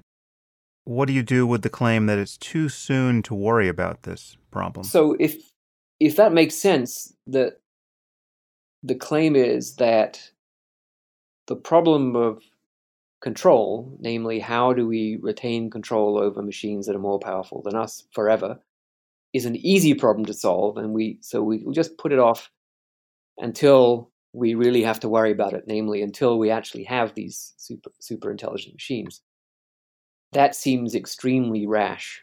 It's like saying, well, there's an asteroid going to collide with the Earth, but we've got 75 years, so come back in 74 and a half years and we'll start thinking about how to stop this thing. Yeah, I mean, the crucial point there is that there is an assumption that's unacknowledged that, to take the asteroid analogy, if we are told that we have an asteroid on collision course with the Earth and it will impact in 75 years, if we are not pitched into full emergency mode on the basis of that knowledge, it's only because we have a sense that 75 years is enough time or more than enough time to figure it out. right? And if we need 76 years, this is synonymous with announcing our coming extinction. The other thing that is non-analogous here is that we don't actually know when this breakthrough will occur. So there are two assumptions. It'll be a very long time and more than enough time to solve the control problem. Yeah, and I think it's very hard to predict when these things will occur. We know with nuclear physics that it was literally overnight. I mean, from the time when Rutherford confidently predicted that it was completely impossible to get energy out of atoms, to when Szilard invented the nuclear chain reaction was less than 24 hours. Right. So these things can happen. I think we need more than one breakthrough of that nature. So that gives me some cushion, but it's very hard to say how big that cushion is. And absolutely, we don't know how long it's going to take to solve this control problem. So I think we should start working on it now. And my research on it so far indicates that we need a major change in the way we think about AI, that the current approach, the standard model, as I started calling it, where we supply an objective to a machine, which is then supposed to carry it out, that standard model is just a mistake. And in the long run, we have to abandon that model and do something different. And just shifting the field itself has to take at least a decade to get people on board with this idea. And then we have to figure out, okay, how do we actually do it the right way? And I look at climate change where, people said for a long time, oh, well, we don't need to worry about that yet. And then, and George W. Bush saying, oh, we don't need to worry about that yet. And then later in his administration saying, oh, it's too late. You were right, but it's too late now, so we don't have to do anything. There's nothing that can be done. It's too late. So we just can't afford to be in that situation when we're talking about who's in control. So this final objection, in some ways, is the most seditious to our concerns because it suggests that there is no basis for worry here. And you put it this way in the book: any machine intelligent enough to cause trouble will be intelligent enough to have appropriate altruistic objectives. If, as you get more and more intelligent, ethical wisdom comes along for the ride, you could easily imagine someone of John von Neumann's intellect also being a psychopath. I mean, there doesn't seem to be anything in principle that rules that out. So I'm not even sure the analogy to the human case makes much sense. But what do you do with this cheerful notion that ethics will just spontaneously emerge along with intelligence? Well, I think it's almost not really an argument, right? It's just like saying, and then some magic happens, and then the problem goes away. It explicitly denies an intuition which I think you and I and everyone else who's worried about this share, which is that in the space of all possible superintelligent minds, there have to be more than the ones that remain perfectly aligned with human well-being indefinitely, right? There has to be more ways to, of course, find ourselves in relationship to something that proves hostile or at minimum callous to our interests. Yeah, there's no argument here as to why they should align themselves with humans unless somehow we have built this into them. I mean, there's nothing special about humans in the universe. Why are these superintelligent machines not aligning themselves with the cockroaches?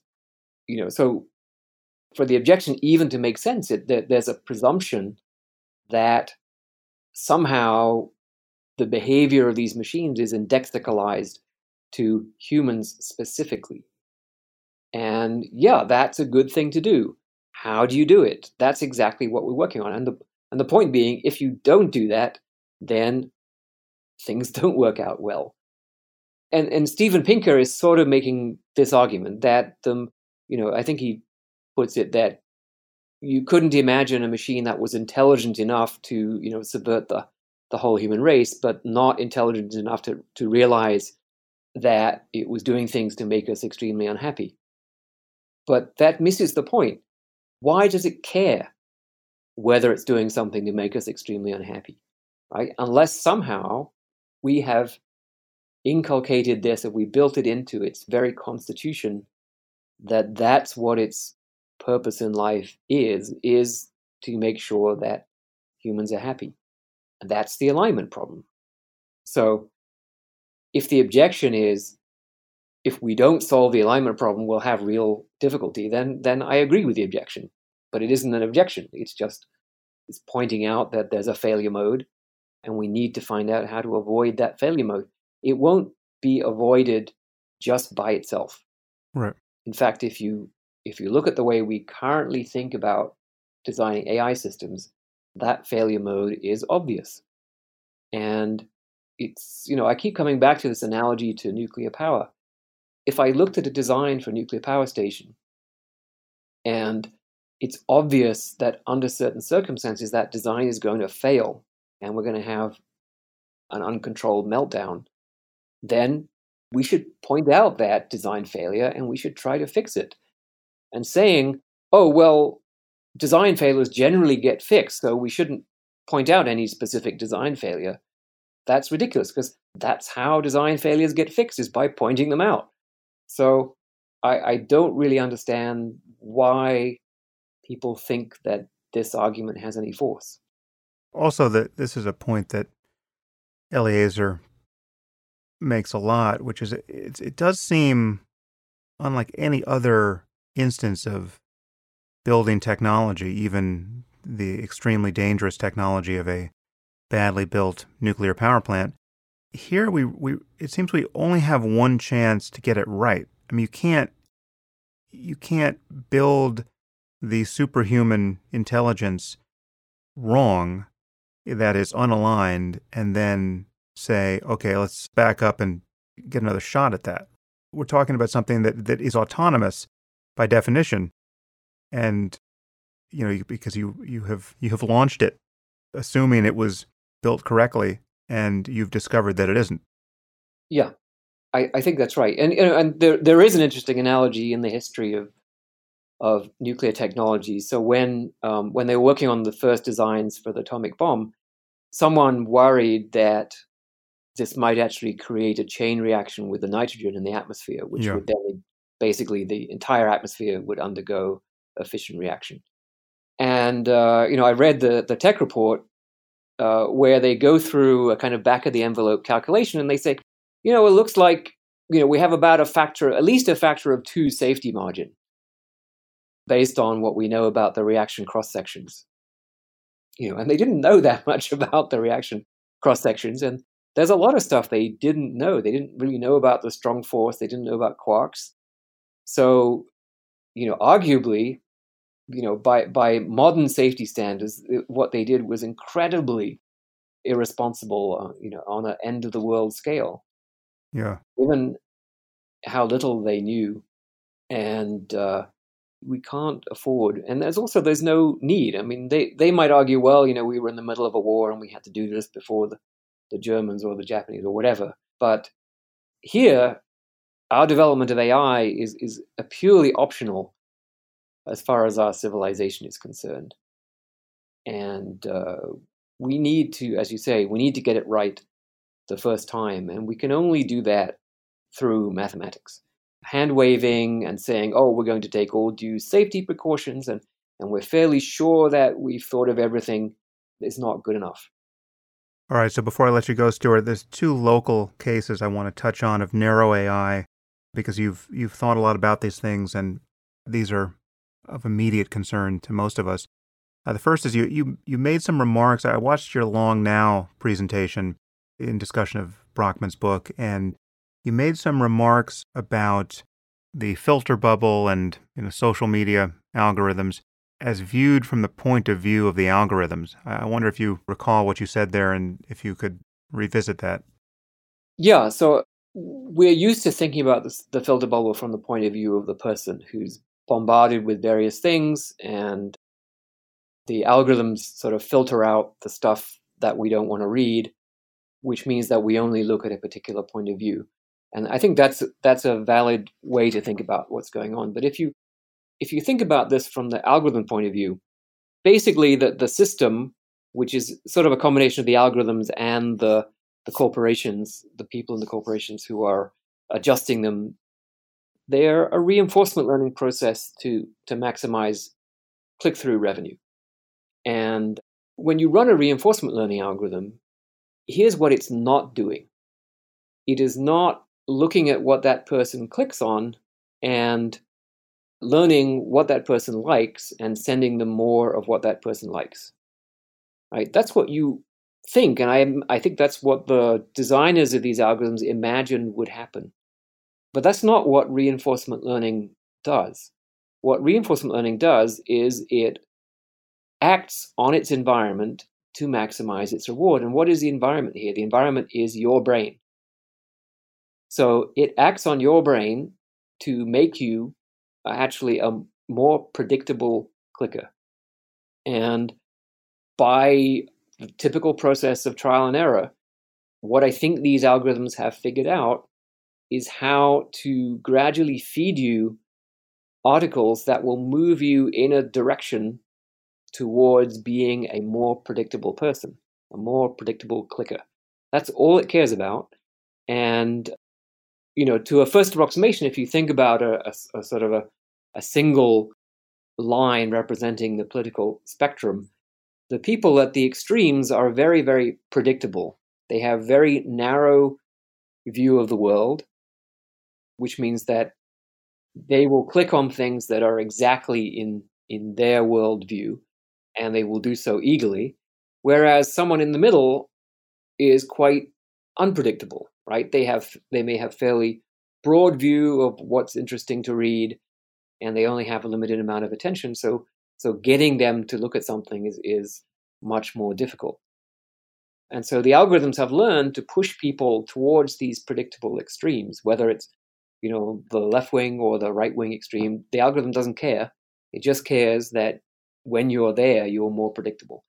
And this is a hypothesis. I don't have first-hand knowledge of exactly how these methods work, but from what I've read, these are reinforcement learning algorithms that are revenue maximizers, and that's the natural consequence. So we're already seeing what happens when you unleash a poorly designed maximizer with the wrong objective on the human race. You destroy the EU, you pretty much destroy NATO, and maybe you destroy Western democracy in the space of a few years. And that's just, 50 lines of code doing that.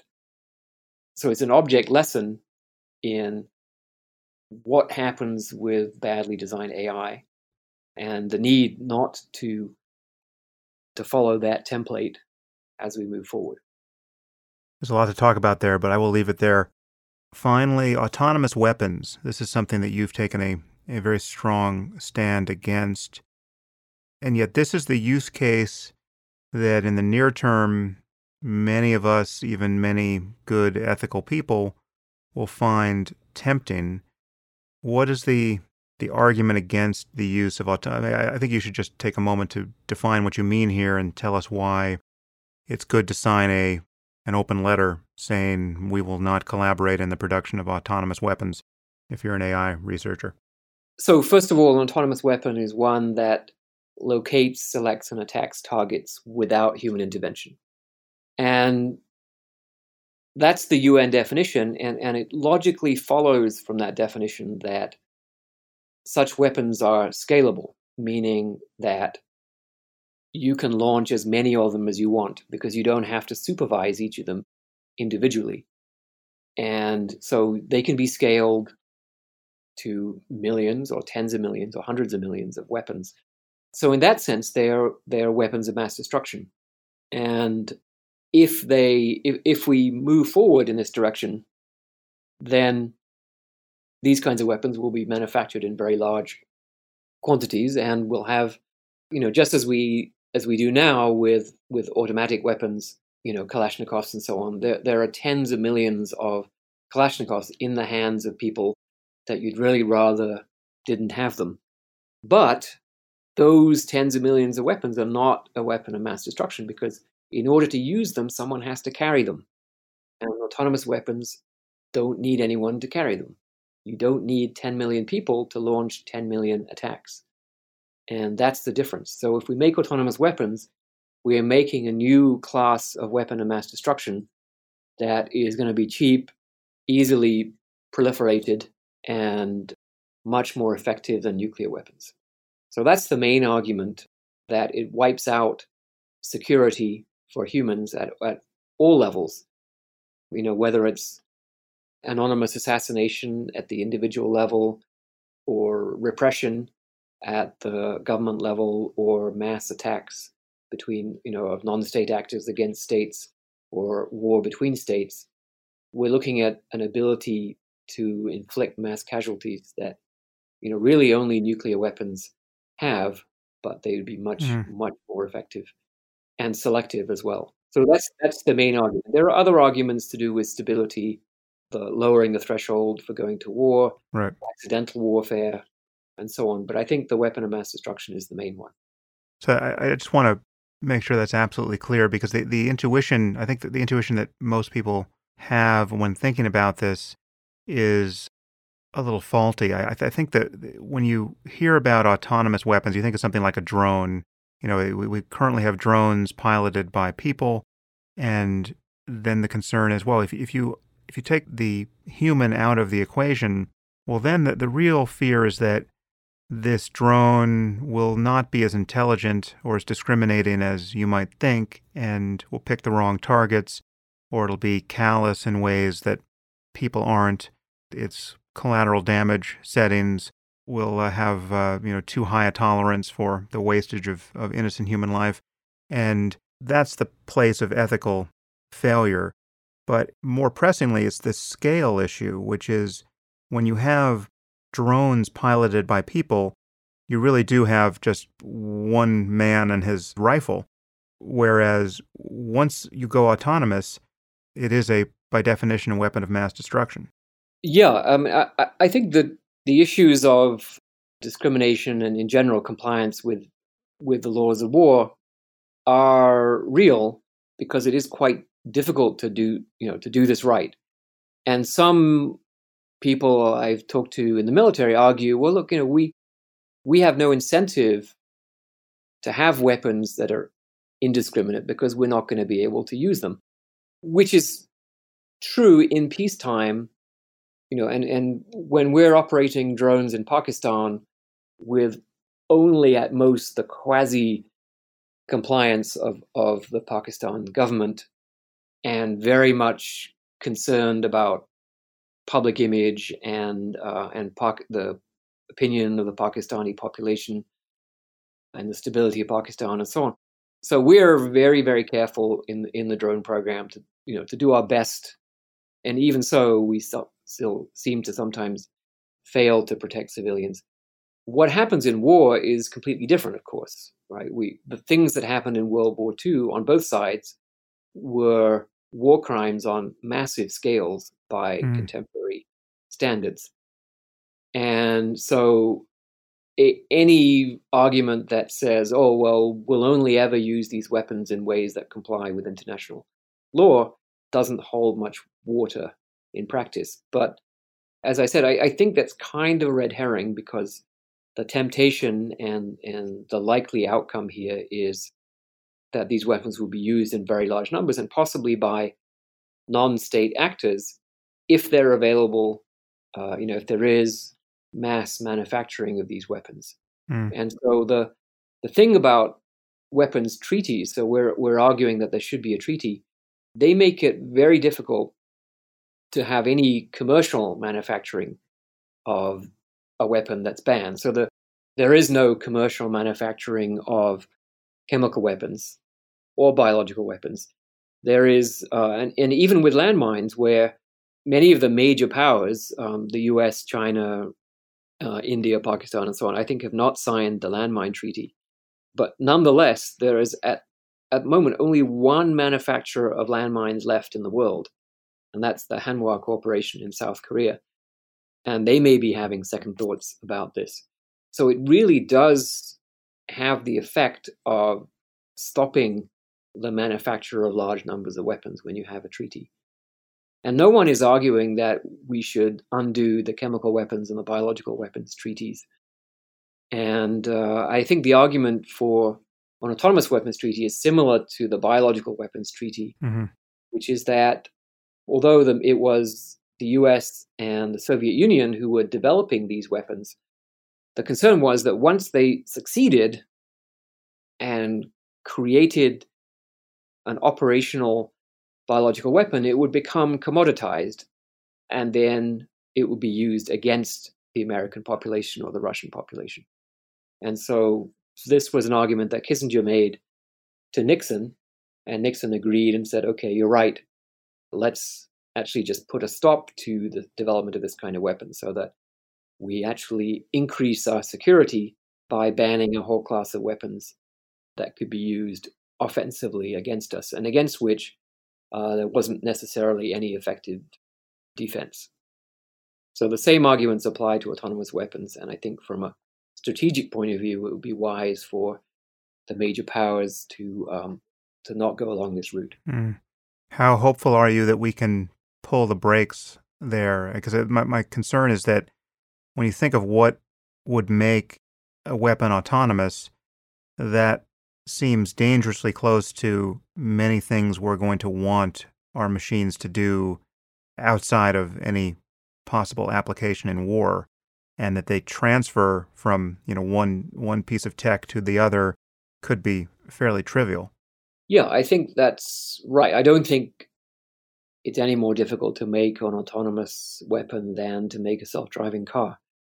And this is an argument that some people use, like, oh, well, if you ban autonomous weapons, that's going to put all kinds of constraints on civilian research and development. But this, I think, is a complete red herring, because last time I checked, we do have a biology department on campus, and they do research. So the biological weapons treaty is not really constraining biology research that much, and same with the chemistry department. In fact, it makes things a lot better. If chemistry was the field responsible for constant mass atrocities all over the world, with chemical weapons being used, how popular would chemistry research be as a field? How many people would want to go into that field if that was the major, they used to talk about better life through chemistry. Well, this would be worse life through chemistry, and it would not be a very good situation for the field of chemistry. And we're seeing this with AI, that people are reluctant to work on applications of AI in defense because of the likelihood that it would be used in autonomous weapons. And I think if that were not possible because of treaty obligations, then people would be more willing to look at applications of AI in defense, of which there are many that don't have any of these problems. What about our need to develop autonomous weapons on the off chance that some adversary deploys autonomous weapons? That the only defense against someone breaking the treaty would be to have some analogous technology ready to go. Is that something that anyone talks about? Well, so we're talking about banning lethal autonomous weapons. So there's no ban on autonomous weapons that can only target other autonomous weapons. So we're not talking about banning anti-missile defenses, because when you shoot down a missile, they don't have people inside. So there is a question. Okay, if the only defense against a swarm is a swarm, then we're building defensive swarms, and the only difference between a defensive anti-robot swarm and an offensive anti-human swarm is the software, right? What it considers to be a target according to the recognition algorithm. That could be a problem, and we've been working on anti-swarm defenses now in the US for about 20 years, and most of this is classified, so I actually don't know what the state of the art is. But what I have seen in terms of anti-swarm defenses is not another swarm, but various kinds of ground-based laser weapons and nets and chaff and electromagnetic weapons and things like that, which would not be easily turned into offensive weapons. Well, Stuart, it's been fascinating, and as measured by the fact that I told you I would keep you an hour and I've kept you nearly 2. So Thank you for your generosity here. And the next time we meet, I will be skinning rabbits and playing Go. So I'll be unrecognizable to you. Nice to talk to you, Sam. If you find this podcast valuable, there are many ways you can support it. You can review it on iTunes or Stitcher or wherever you happen to listen to it. You can share it on social media with your friends. You can blog about it or discuss it on your own podcast. Or you can support it directly. And you can do this by subscribing through my website at samharris.org. And there you'll find subscriber-only content, like my Ask Me Anything episodes, as well as the bonus questions from many of these interviews. You'll also get advance tickets to my live events. You'll find all of these things and more at samharris.org. And thank you for supporting the show. Listeners like you make it possible.